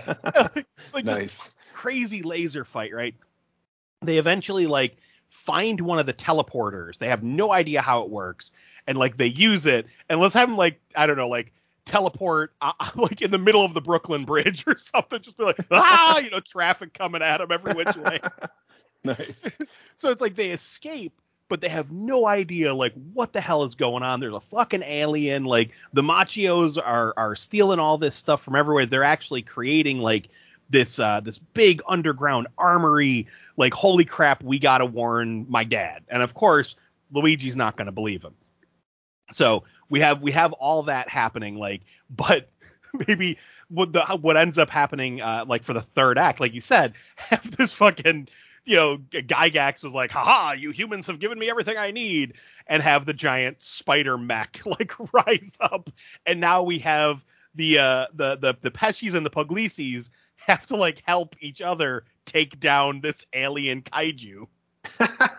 Yeah, I love it. No, I'm glad you said that too, because I was totally expecting the Puglisi and the Pescis to have to like put the differences aside and like team up against the alien. So here, this is cool. So you said they kind of like accidentally figure out how to teleport themselves out of there, but they end up, like you said, in the middle of like the Brooklyn Bridge. But maybe while they did that, right, they were inside like one of those I don't know. Should they take the Pork Chop Express with them maybe at this point? Like, it's like so. But maybe now they're in like one of those storerooms or whatever, right? So they kind of have just random crap all over the bridge, But yeah. So I think it'd be cool at this point. Like, we don't have to repeat the thing from the first movie and not have Jack get his truck back to the end. Maybe now he's like, cool, I got my truck, see ya. But then he's like, no, like you got to help me. Like we got to get some of this, stuff like back to my dad. We can show him the proof that like there was this alien thing. Like we'll take some of this weird stuff from that teleported here, and he kind of like he has to give Jack the whole speech of like, be the hero, Jack, win the day. Yeah. So they go back to town, and again, Vinny once again he's trying to tell his dad, but like they're so busy with their fight, his dad is like, whatever, I can't listen to you. They go back to to the shop again, the florist shop, to kind of like, what are we gonna do? Like, we got to regroup. But now you have, maybe what they walk right into is they walk into the florist shop like they're going to regroup. What they find is that, oh shit, all of Vinny the Pug's friends from the street, like the butcher, the grocer, everybody, they're all like in this little florist shop, and they're like, wait, what? And they turn around and they got machios there. Like they took them all hostage because they were waiting. They knew that Vinny the Pug was going to come there. They knew they knew where to find him, right? So now we got Jack and Vinny and his couple of goons maybe that are still alive, and they're trapped with all these like, shop owners from the town, and we got to have one of the machio guys. It could be John Turturro, it could be somebody else, someone that we've seen, a face that we've seen before. He's going to step forward and kind of explain a little bit what's going on. Like, oh, you we know that you've seen Gygax, like, like whatever, like, and kind of explain a little bit of what we just saw to Jack and Vinny and to the audience to kind of understand. We got to have a little bit of an exposition dump here, but all the while you see like the butcher and the grocer, just their hands are kind of up, but they're kind of like edging to the side a little bit. You see Jack looking, and he's, trying to motion with his neck, something, whatever. The point is, like, pretty soon you're going to, machio guy giving the speech is going to get clocked with like a cash register, and then all the shop owners are going to like jump on the machio guys, Hell yeah. Yeah, like, so fuck those dudes. But also, more importantly, they're going to take their fucking laser guns off of them, and then maybe they go out and they find like, maybe one of them, the butcher or whoever, is like, they came in this van out the back, like, they got more guns out there. They go in the van, and there's a whole crate of these like exoskeleton weapons in there, and now Vinny and Jack are like, fuck yeah, like. Yes. So now what we get is now we can have Vinny and Jack be able to convince, Papa Puglisi and like, Boss Pesci that like, look, like, I'm literally wearing like an alien, mecha suit with a laser gun. Do you believe me now, Dad? Right. Have Big Tony be all jealous that why does he get laser guns and I don't? Right? Yeah. He should literally say that. Exactly. That would be awesome. Yeah, but now, so now you finally get, the Puglisi and Pesci, they shake hands, like, we got to put our differences aside, like, this is serious business, and maybe at this point when we start to see, like, it's like the Jurassic Park, like, the water glass shakes, boom, boom. Oh yeah. Boom, like something is coming, and now the third act starts with like giant alien spider kaiju is attacking the city, and it screams like Godzilla for some reason. We could even have like, while they're having that meeting, like, you hear the thumping, have one of the guys run and be like, boss, I think you better see what's on the TV. Like, have like news reporting of like a giant metal spider, approaching New York. Just like kind of clomping or approaching Manhattan, So you have it coming in, and then have, obviously, like we said, the Puglisis and the Pescis have to help each other with this newfound alien tech to try to take down the Machios and their giant spider. And I think a really cool fight sequence would be, obviously, we're shooting mobsters left and right with laser guns. People are popping in weird, like, cartoonish blood piles. Have also like, goo flying around, just crazy 80s sci-fi special effects. Oh yeah, for sure. Like weird, like, goop and slime and glowing shit. And yeah. And I think the way we take down the giant spider is you kind of gave me this earlier when you were talking about the teleportation. What if Jack takes the Pork Chop Express, drives right at one of the legs of the spiders, and teleports and rips off its leg? So it like topples it down. So then, like, they're like, it's down, get it. They all go running in and like swarm the giant spider and just start like blowing the shit out of it. Oh, that'd be awesome. Yeah, especially since if Jack does that, he would actually end up teleporting inside of it, right? And then so it would be weird too, because then like the spider would have part of its own leg like impaling it from like inside, know? Yeah, so maybe Jack awesome. Jack like parks like the Pork Chop Express, and but now like the thing is falling over, so like the whole thing is tipping, and he's like, oh no, and he has to like jump out of the truck, Right. And of course he's like, what do I do, like the truck or my life, Yeah, my Pork Chop Express. Exactly. But this is perfect because then we can put Jack in a position to be inside the spider, to be like, it's your old boy Jack Burton here, and he's like he's gonna give Gygax like this whole little speech about what Jack Burton would do in a situation like this, just like he did it with Lopan, and eventually he'd be like, what the hell, and just like blow his fucking face off. Right. Yeah. Maybe Gygax could be like, I could offer you power. He's like going on like all the things he could give Jack. And he's like, what the hell? And just shoots him in the face, like Indiana Jones style with the guy with the sword. Just, boom. Yeah, exactly. Yeah, that'd be perfect. Yeah, I can give you the world. I'll give you everything you want. And he's like, well, you know what old Jack Burton would do in a situation like this? What the hell? Boom. Oh, that'd be perfect. That'd be perfect. Yeah. And like, what if, because it's a silly, like action, sci-fi movie, like the whole spider like falls to the ground because Gygax is dead and he can't control it anymore. But what if somehow miraculously it just falls straight down and lands in like, on the river or Central Park or someplace. And then, Jack is able to actually drive the Pork Chop Express out of there. Like he's like, it landed flat, Right. And he just comes like bursting out of the side of it with the Pork Chop Express. Exactly. Just Kool-Aid Man style, little worse for wear, but it's still good. Exactly, so right. What I'm thinking is like we want to end the movie with obviously the military is going to be involved because you can't have a giant fucking mecha spider walking around New York and not get the attention of the government. Yeah, so, for sure. We're going to have like this, like maybe like this Black Ops military group, like kind of come in almost like the end of Monster Squad, where they all just show up like, a little too late, but they show up, they start gathering up the tech and all that. And maybe we have someone that looks a little similar to Kurt Russell, clap Jack on the back and tell him you did a good job here, soldier. And we turn the camera around and we see it's Snake Plissken before he goes against the government. Yeah, that'd be awesome. So it's Snake when he was still a soldier. And of course, Jack just does like a double take of like, who's that? That'd be hilarious. Just don't explain like we did with the Arnieverse movies. Just like, whatever. They look similar, like. Yeah, exactly. Because come on, it's Carpenter. We gotta have Snake Plissken, and it's New York. It makes sense. Of course. Okay, so I have been waiting. This was actually your idea, but I've been waiting a long time to say this scene, right? So credit to you for the idea. So we got to have the wrap up, just like at the end of Big Trouble in Little China, when we kind of cut to the back of the restaurant. Jack's gonna pack up. He's like, "Oh, Jack's got to hit the road," and we go to do that, right? And he's saying goodbye to Vinny the Pug, and he's like, they shake hands, and maybe Big Boss, Puglisi and Pesci, like give him a couple of fat envelopes, for your troubles, young man, that kind of thing. And just like, similar kind of ending. And, maybe Jack opens the door and it's like, oh, it's a bright sunny day out, and he puts his hand up and but don't forget, like they had been teleported with all this stuff, you know what I mean? So, and maybe this is happening, just in the street somewhere or by the wreckage of the giant spider or whatever.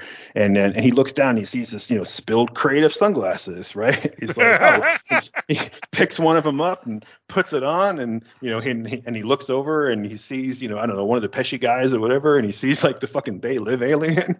Yes. And it's like, cut to black, Oh, that would be fucking amazing. Okay, you heard it here, guys. Carpenter verse coming to Raised by Rentals. Well, yeah. We got to do the Arnie verse. Now we're doing the Carpenter verse. I mean, we got the Christine mention in there. We did the escape from movies. They Live. I mean, we're not that, and with all the alien shit, we're not that far off of like Starman. Oh, exactly. And there's no reason why we can't start mixing in some fucking Cthulhu shit and get, In the Mouth of Madness and fucking Prince of Darkness. Yeah, exactly. We can bring in the Fog, fucking Ghosts of Mars even. I mean, there's so many cool opportunities for how do we tie in shit, because Jack Burton lives in this weird universe where there's like, crazy ancient, Chinese Chinese Oni monsters on, and then there's also like, crashed aliens building giant spider robots, and it's like anything can happen. It will all culminate with the Silver Shamrock Company making an army of robotic Michael Myers to fight Snake Plissken and Jack Burton. Oh my god. Yes. Holy shit. Escape from Halloween. Big Trouble in Escape From. Oh Lord. Oh god, I love it. I love it so much. Oh, one last thing. This is a great ending to the movie, but there's one last thing I wanted to throw in. I thought of it earlier, but I didn't want to like kill the momentum. So I was like, just for those little jokes, right? So Yeah. at the end of Big Trouble in Little China, that Oni creature that you were talking about, that weird like wild hairy man, like he catches a ride as a stowaway on the back of the Pork Chop Express, and we didn't really mention it. And even in the movie, it was kind of a throwaway joke, kind of like the sunglasses thing, that we just did. But like, what if like throughout the movie, we just in the background, we see news reports on TV, we see like someone reading a newspaper when we walk into a room, just little snippets of like, Bigfoot sighting in Philadelphia. Like there's another one, and another Bigfoot sighting in Cleveland, Yes. farm animals eviscerated outside of Toledo or whatever. And it's like all these just references of like, yeah, that creature's out there somewhere. Yes, definitely. Oh, that's awesome. Skunk ape, real, photos inside, Oh my god, that's fantastic. And I won't lie, at the beginning of this, I was trying to think like, how are we going to tie the wild man in, because he was in the cliffhanger, and then I was just like, whatever. That's perfect. That's the perfect way to tie it in. Yeah, we don't need to have him in the story. He just got out of the truck somewhere and like took off, and now he's just all over the place. Jack stopped at a truck stop to take a shit, and he was just like, I'm out. Yep, exactly. And that would be a cool, like, so they did Big Trouble in Little China like sequel comic books. That would be an amazing like comic book spin-off or tie-in to the movie. It's like, The Adventures of the Wild Man or whatever, Just stealing apple pies off of windowsills. Dude, that'd be amazing. Speaking of like genre mashups, imagine that the whole comic book was like a stylistic mashup, right? Where you do like the Family Circus style and the Peanuts style, and like you do a Jack Kirby superhero one, and like you do like you Bernie Wrightson like horror story of like the creepy monster in the barn or whatever, and like, dude, that would be amazing. I'd read the fuck out of that. Hell to the yeah. Oh my god, that was I want that to be a thing. I know. I almost want the comic more than I want the movie. I know, right? The That'd be Adventures amazing. of the Wild Man. Gosh, this is amazing. Whew, yeah, okay. This kind of went in some directions I wasn't expecting, and like again, little peek behind the curtain for the listeners. This is the least amount of notes I've written in weeks. Like, I literally just had 3 lines of like, Jack gets caught in the middle of a mafia war in New York City. Only it's not an ordinary war. The mafiosos are armed to the teeth with alien tech. I put Jack has to save himself and his unlikely partner from a battle. And they find out a bunch of innocent people are caught in the middle of the bloodbath, and Jack decides to help them end it once and for all. That's literally all I have for notes. Other than make sure to include They Live references, the Notorious Carpenter crate, and other Carpenter things. Yeah, that's awesome. Well, and for me, it's like, this came out of, we were texting a couple weeks ago about like what we should do next. And I was watching something, and it was some YouTube video about Westerns. And I was thinking like, oh, we should do like a Western, for Raised by Rentals. We haven't really done that yet. And then for some reason that got me thinking about like Westerns and aren't really Westerns, like Star Wars, like the first Star Wars movie, it like follows all the beats of like a classic Western, even though it happens in space. Right. And that's what brought me to thinking about Big Trouble in Little China, thinking like, oh man, like what a crazy Western, that movie is. And then thinking like, oh, that'd be fun. And I thought, Big Trouble in Little Italy, and just popped into my brain because it seemed like the obvious next, title, just like from Escape from LA, obviously. Mm-hmm. And yeah, so I texted you and I was like, dude, we just do like Jack Burton like meets the Sopranos and like gets involved in like a mafia war. Yep. And that was right after, or a day or two after we, recorded our Snakes and Ladders episode. So it's like, this is probably the quickest turnaround from I had this idea to, something we actually did on the show. Well, and that's the thing. Originally we did have another episode planned, which we will eventually get to. But the problem is the source material we couldn't get our hands on to watch to refresh our memories. So once we get our hands on I don't want to ruin it what it is, but once we get our hands on what we wanted to watch, we will eventually do the originally planned episode. But once we realized we were going to have to do something else, we were kind of spitballing back and forth like, well, what do we do? And you were like, I kind of like that Big Trouble in Little Italy. And I was like, sold. Let's do it. Done. Yeah. It's a great idea. Fill-in. Oh, thanks, man. Yeah, it was a really cool, just quick fill-in episode. And, honestly, it seemed kind of easy. And I was a little bit nervous that it would just be like, well, I already thought about this, 2 weeks ago. Like, am I really going to care or have the same kind of like magic? But yeah, once we just got to spitballing back and forth, like this went in so many crazy directions that I wouldn't have expected when I first thought of it. I had no idea we were going to end up with a kaiju battle, but it was like, as soon as you said it, I was like, fuck yes. Yeah, I don't know where that came from, but as soon as I was like, wait, the alien's got to go somewhere, but we just talked about him being like a big pile of goo for how long? Like, how does he move? And giant alien, giant spider creature. I mean, it's a thing. I mean, who was it that wanted that third act spider? It was, oh God. It was whoever was the producer of the Wild Wild West movie who had initially wanted, I think it was Kevin Smith who told that story because he had wanted him to put it in the Superman movie. And it's like, oh my God. I still to this day have never seen that movie, but it did create one of my favorite terms for a weird trope that happens in films. Film Sack they coined this phrase and I fucking love it. I use it all the time. It's called chicken a bucket. And it means when you have a character that shows up and then is just never mentioned again. They were there for that one scene. You're like, why were they even there? Because I guess there's a scene in Wild Wild West where Will Smith is like in this like bucket of water, like kind of bathtub thing with some chick and they're like talking. And then he gets out and they never see this character again who seemed like she was important for 5 minutes. So they're like, what was with the chick in the bucket? And they kept using that term. So I love it. I use that term all the time. Nice. Yeah, I vaguely remember that scene. I saw that movie once when it came out. I'm pretty sure it was at the drive-in, which I now realize, I forget what episode it was I was listening to recently, and I kept talking about the drive-through in Middleport, New York, and I'm like, no, it's the drive-in, you dumbass. I caught that on the listen through as well, and I was like, oh yeah, I didn't catch it when we were recording. Oops, on the correction corner. But yeah, I'm pretty sure it was, happens to the best of us. Yeah, right. I'm pretty sure it was the same drive-in where I saw Wild Wild West when it first came out on a date, and it was so bad. But it was like, it wasn't so bad that it went back around to being good, but it was so bad that it was like, I kind of want to watch it again just because it was like, I couldn't believe how stupid it was. Kind of like the Tim Burton Planet of the Apes. Yes, exactly. Just like, it's just, there's no way that it's good. Not even so bad that it's good, but like, it's kind of a train wreck, Yep. It's one of those things where there are good elements. Like, it's like, there are good actors, there are decent effects, there was a good budget. Like, what went wrong?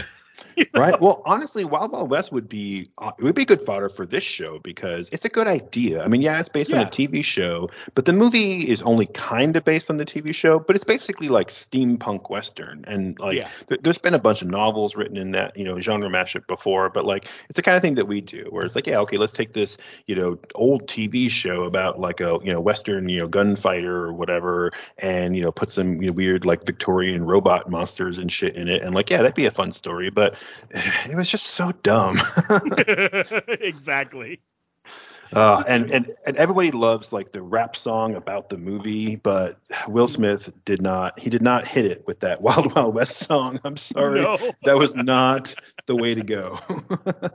Oh my, see, and my only love of that is directly from South Park, where it's this whole 3-parter episode where you have all the kids doing different things, but the one part is Cartman, what's going on with him, and he's playing out Wild Wild West, and like he's pretending in his room, and every time he wins he starts going like wicka wicka wow, singing the Wild Wild West song. And it's fucking dumb as hell, but it's so South Park, like it fits so well.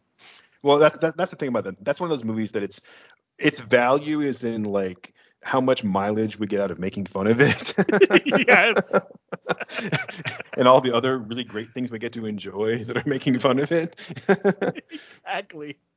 Oh, Jesus. Oh man. So this But was good. This was a fun ride. I thought I was really worried that we were going on and on and on at the beginning about a bunch of other bullshit that had nothing to do with Big Trouble in Little China, because I don't know why. I was just thinking it required a lot of like introduction. Like, how do we explain how wacky this movie is while at the same time being badass?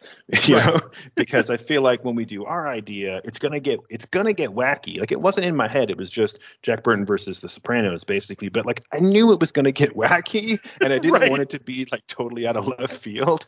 You know? Well, and that's the thing. Like, anyone who's seen Big Trouble in Little China, knows just how insane it is. Like, because realistically, it's one of those movies where something is happening in every scene. There's no downtime. Like, in fact, there's so little downtime that some parts of it don't really make sense how quickly they turned around and started doing the next scene. Like, all this crazy shit happened. Like, they have that fight in the alleyway where there's like a fucking ghost and like the three storms and all sorts of craziness. Then we see Jack in a bathrobe because he like took a shower or whatever, and he's like calling his insurance company about his truck. And then next thing you know, they're off at a brothel trying to like get back Wang's woman. It's like, Jesus, there was no downtime there. Yeah, well, honestly, even like the opening sequence, not the very opening, but near the beginning when Jack is in Chinatown and he's gambling and playing with Wang, the whatever game they're playing together, and they're betting. Man, the dialogue is so fast, and it's like Yeah. they're almost talking over each other. It's like they're competing, and it was a little jarring. In fact, that was one of the reasons why I sat back and was like, huh. Like, this isn't exactly how I remember, because I was like, it's almost like difficult to listen to because they were Mhm. just like talking so quickly and jumping around this subject and that subject. They were really emoting very heavily, like it was kind of over the top. But at the same time, I think it sets the scene of like, okay, this is the kind of movie that it is, that we can't even have a normal conversation without like posing and machismo and like a battle of wills and get everyone getting super emotional and super intense, and Yep. and it's like, okay, yeah, it kind of sets up where we're gonna go, just in tone. There are some really ridiculous things that like I didn't mention at the top, but that I do want to mention about Big Trouble in Little China. Like, the fact that the three guys, I forget what the rival, like the Lopan gang were. I forget what they were called. The Red Oh, Turbans, was it? there was, yeah, they Or were no? wearing red turbans, but I forget what they were actually called, like the Wang Ching or something like that. Yeah, um but those guys, like they were coming in to steal, steal some ladies, and it's just fucked up to me. I know it was the 80s, but like, did you see the sunglasses the one guy was wearing? yeah. Yeah. Like, okay, I mean, and this is just a stereotype thing, but like, you put the Asian guy in a pair of sunglasses with little slits for the eyes. That's fucked up.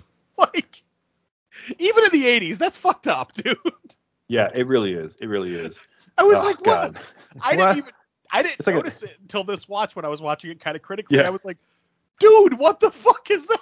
It's like a fucking like Cyclops visor almost, but it's like two separate eyes. Yeah, yeah. So okay, I just Googled it. So they're called the Lords of Death, but then the gang that worked for Lopan were called the Wing Kong. That's okay. So it was Yeah. two separate gangs. Okay. I think there was lots Um, of There was lots of different gangs. It was like, yeah, that's part of what made it so crazy. It was just like there was so many dudes. Like, you didn't know who was on your side or who you were supposed to be fighting against, and it was right. just wild. And even like the other thing I wanted to mention that made no sense to me was like, so when the three storms, when they bust out their weapons, like they first they have the I think it's like a kunai, where the weird knives that they throw at the guys, and then the one dude busts out like the hook swords. The other Hmm. guy busts out what looks like back scratchers. Like, Yeah, it does. I was like, what kind of weapon is that? Because the other guy has double bladed knives, so it's like two of them are fighting with actual weapons. One is fighting with what looks like back scratchers, and it's really weird. So Yeah. that confused me. Now that we're on the subject, I actually, of all the weird things in the movie, I think that the three storms were the thing that kind of annoyed me the most, honestly, because it was like everything was so nonsensical and crazy, but you just go with it. But like those guys were like a little bit too nonsensical, right? Because uh, well, going backwards, like the lightning dude, who is obviously the most powerful, they portray him as being so scary. Like he always comes in last and like throws lightning around. But then at the end of the movie, instead of attacking, Jack and Wang, and I guess Gracie was with him at that point, who were like 30 feet away, maybe, like Right. lightning could totally go that far. Like instead he like shoots lightning at the ceiling to like burn the building down, and then slowly follows them, and then they drop a statue on his head and he's dead, and like that's it. I'm like, Yep. that was the big threat. Like he could have electrocuted every one of those motherfuckers from across the room, but he like wastes his time showing off, because that's what those guys do. They showed off every scene that they were in, like pulling out their weapons and doing all these like competition moves and like katas and stuff. And it was like, what are you doing? Like just kill somebody, Right. Well, and I got to comment on that scene in particular where they're trying to escape. Everybody that's hanging out with Jack, like Jack and his entire crew, have insane vertical leap, because when they're trying to figure out where to run from the lightning dude, they look up and there's the hole in the ceiling and they go there, and it's like 7 feet above them. Like, Yep. there's a lot of, and so Wang I can believe, because we just saw him doing some Bruce Lee style crazy kung fu, but Gracie Law, Jack, like, what was it, Wang's girlfriend or whatever, they got that insane vertical leap too. Like, come on. So that's a little much. But a couple other things that I want to mention, like, I don't know if this happens to you, but every time Jack drives the Pork Chop Express down that alleyway, I get claustrophobic. Because I'm like, yeah. oh God, how are you going to drive that out of there? Yeah. Like, I get nervous. Yeah, for sure. Oh, so many weird things like that. Because, like, yeah, I mean, his side view mirrors were like, they were hitting like random shit hanging in the alley. I'm like, it's too close. Like, it was freaking me out. Yeah, it was like you drove it like right into like a labyrinth, like Right. why would you do that? I was gonna say too about the freaking storms. It's like the wind dude, who I never realized they called him Thunder, and I'm like, wait, no, that's the wind guy. Like, why are they calling him Thunder? Yeah. It's like, thunder is a noise, not wind. Not wind. Yeah. But like when he sees Lopan dead at the end, he just like he blows up like a balloon and pops for some reason. But it's like, why does that happen? Like, I literally rewound it and watched it again, and I'm like, I cannot. Like, when I was a kid, I just assumed that they must have done something to him, I guess. I don't know, I was young and dumb. But like, as a 42-year-old man who's seen a lot of movies, I'm watching this, I'm like, why did he pop like a balloon? Like, what happened there? I know, right? I've always questioned that myself, and the only kind of like the mental gymnastics I've had to do to like reconcile that scene in my head is that like somehow Lopan was the one that gave them their powers, so maybe he loses control of his powers because Lopan's dead. Like, I don't know. But it seems because he gets pissed and he does a deep breath and he's like, oh, and then suddenly he starts blowing up and he starts screaming. So it's like, did he like try to like power up and went too far? Like, I don't know what happened. Yeah, I mean, I guess so, because like the lightning dude didn't die until like later. So I don't It's know. strange. I just like the rain guy best because he was Bobby Nian and Gleam in the Cube, and that makes him cool in my book. Right. I will say this though, that this movie, Big Trouble in Little China, has influenced two of my absolute favorite video games of all time. Very obviously Mortal Kombat. Like, because I mean, not only do you have Raiden based straight up on lightning, like it's the dude in like the farmer's hat with the lightning powers. He looks straight up like lightning in the first game. And then Shang Tsung is clearly a knock on Lopan. Like, it's he even, he's the old man sorcerer that then becomes the young man, and it's like, yeah, no, it's totally fucking Big Trouble in Little China. And then watching, like, years later, watching this movie, the way I do, and playing World of Warcraft, when they do Mists of Pandaria, which is like, the Asian-inspired expansion, there's a dungeon that is straight up fucking Lopan's Labyrinth. Like, it looks just like rooms from Lopan's facility. And I'm like, holy shit. Like, and a lot of like the weird statues and monsters and shit that's in this movie are straight up in the game. Like, they're just there. It's like, that's so cool. Yeah. Like, so this movie has definitely inspired a lot of people artistically. Yeah, I totally agree. Yeah, I think, like I said, that not in other properties, but then there's like been some great merchandise and toys and comic book spin-offs and all kinds of amazing stuff. And I actually never read the comic books, but now I can, because I was kind of waiting for an excuse to watch the movie again, so I could just be more familiar with the characters before I read the comics. And then when we decided we were going to do this episode, I purposely waited because I didn't want to be influenced by someone else's idea for a sequel or prequel or whatever's in those comics. But now I'm stoked because I can finally go read them. So I'm gonna put them in my short stack of the shit that I'm gonna read next. So I read them years ago. I won't ruin anything, but I will say this. I will say they do acknowledge and explain the Wild Man, like, you know, because he was on the back of the truck at the end of the movie. So they acknowledge that in the comic. Yeah, I'm sure it's not as good as our idea though. So I don't care. Nope. But yeah, all right, man. It is something I do want to reread because it's been about 5 years since I read them. But yeah, I think I've had them for maybe that long, because I have a lot of comics that I've had for a while and just never got around to, because I would like buy new stuff and want to read the new stuff, and then things that weren't like a super high priority would like get pushed back. Or if I had to do something first, like, oh, I have to go watch this movie first, or I have to go reread this other book first, you know, reread book 1 to read book 2 or whatever, then I would end up just putting that off. And eventually I have some books where I'm like, I think I've owned this for like 5 or 6 years and I've never read it, but right. Eventually, I'll get there. I got a list. I'm still watching movies from 10 years ago, so I'll get there. Same. Oh man. Anyway, so I think it's about time to wrap this up. I think we did a pretty fun job. I think we talked about as much about not the movie as we did the movie, right? Just in terms of the length of the episode. So I hope we didn't bore anybody out there. I hope our listeners are still there. And if you are still there and you want to listen to some more, you can check us out on the socials at Raised by Rentals all over the place, Instagram, Twitter, etc. Also at raisedbyrentals.com for all the links. We're on YouTube as well, if you want to download those and listen over there. And in addition to that social media stuff, you can check us out at redpantheon.com. Red Pantheon is the super team conglomerate of podcasters, artists, musicians, a bunch of other weirdos like us that make cool shit. And so if you think that this show is rad, go find something else rad to listen to on there. What about you, Mike? It's Boogeyman's Closet on all of the socials, also on Rad Pantheon. By the time you hear this, the Boogeyman's Closet will be off of hiatus. So we will be back with our big budget horror movies, which I am very excited to get to because there's very few on that list that I actually like. So it'll be fun. Also, Count Creepyhead Saturday Morning Monster Mash is the other podcast I'm part of, also on Rad Pantheon. What were you going to say?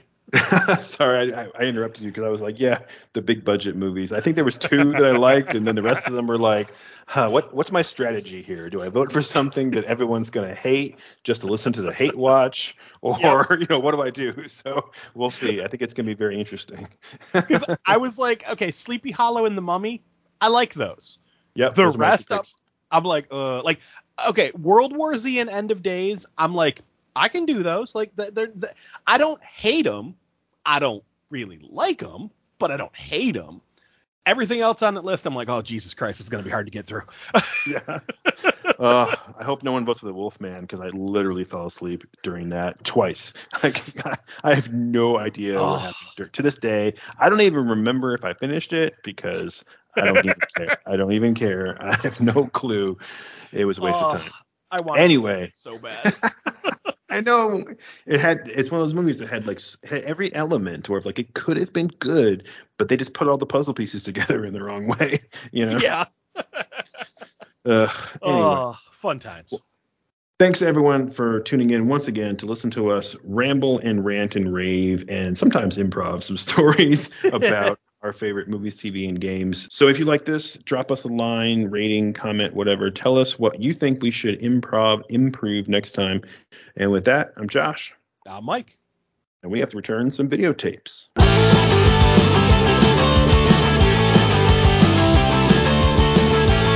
Raised by Rentals is a member of the Rad Pantheon Network. Visit radpantheon.com to support rad stuff.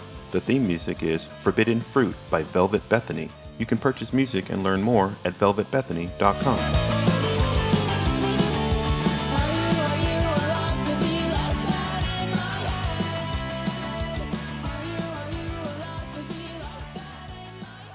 Old Jack always says, what the hell?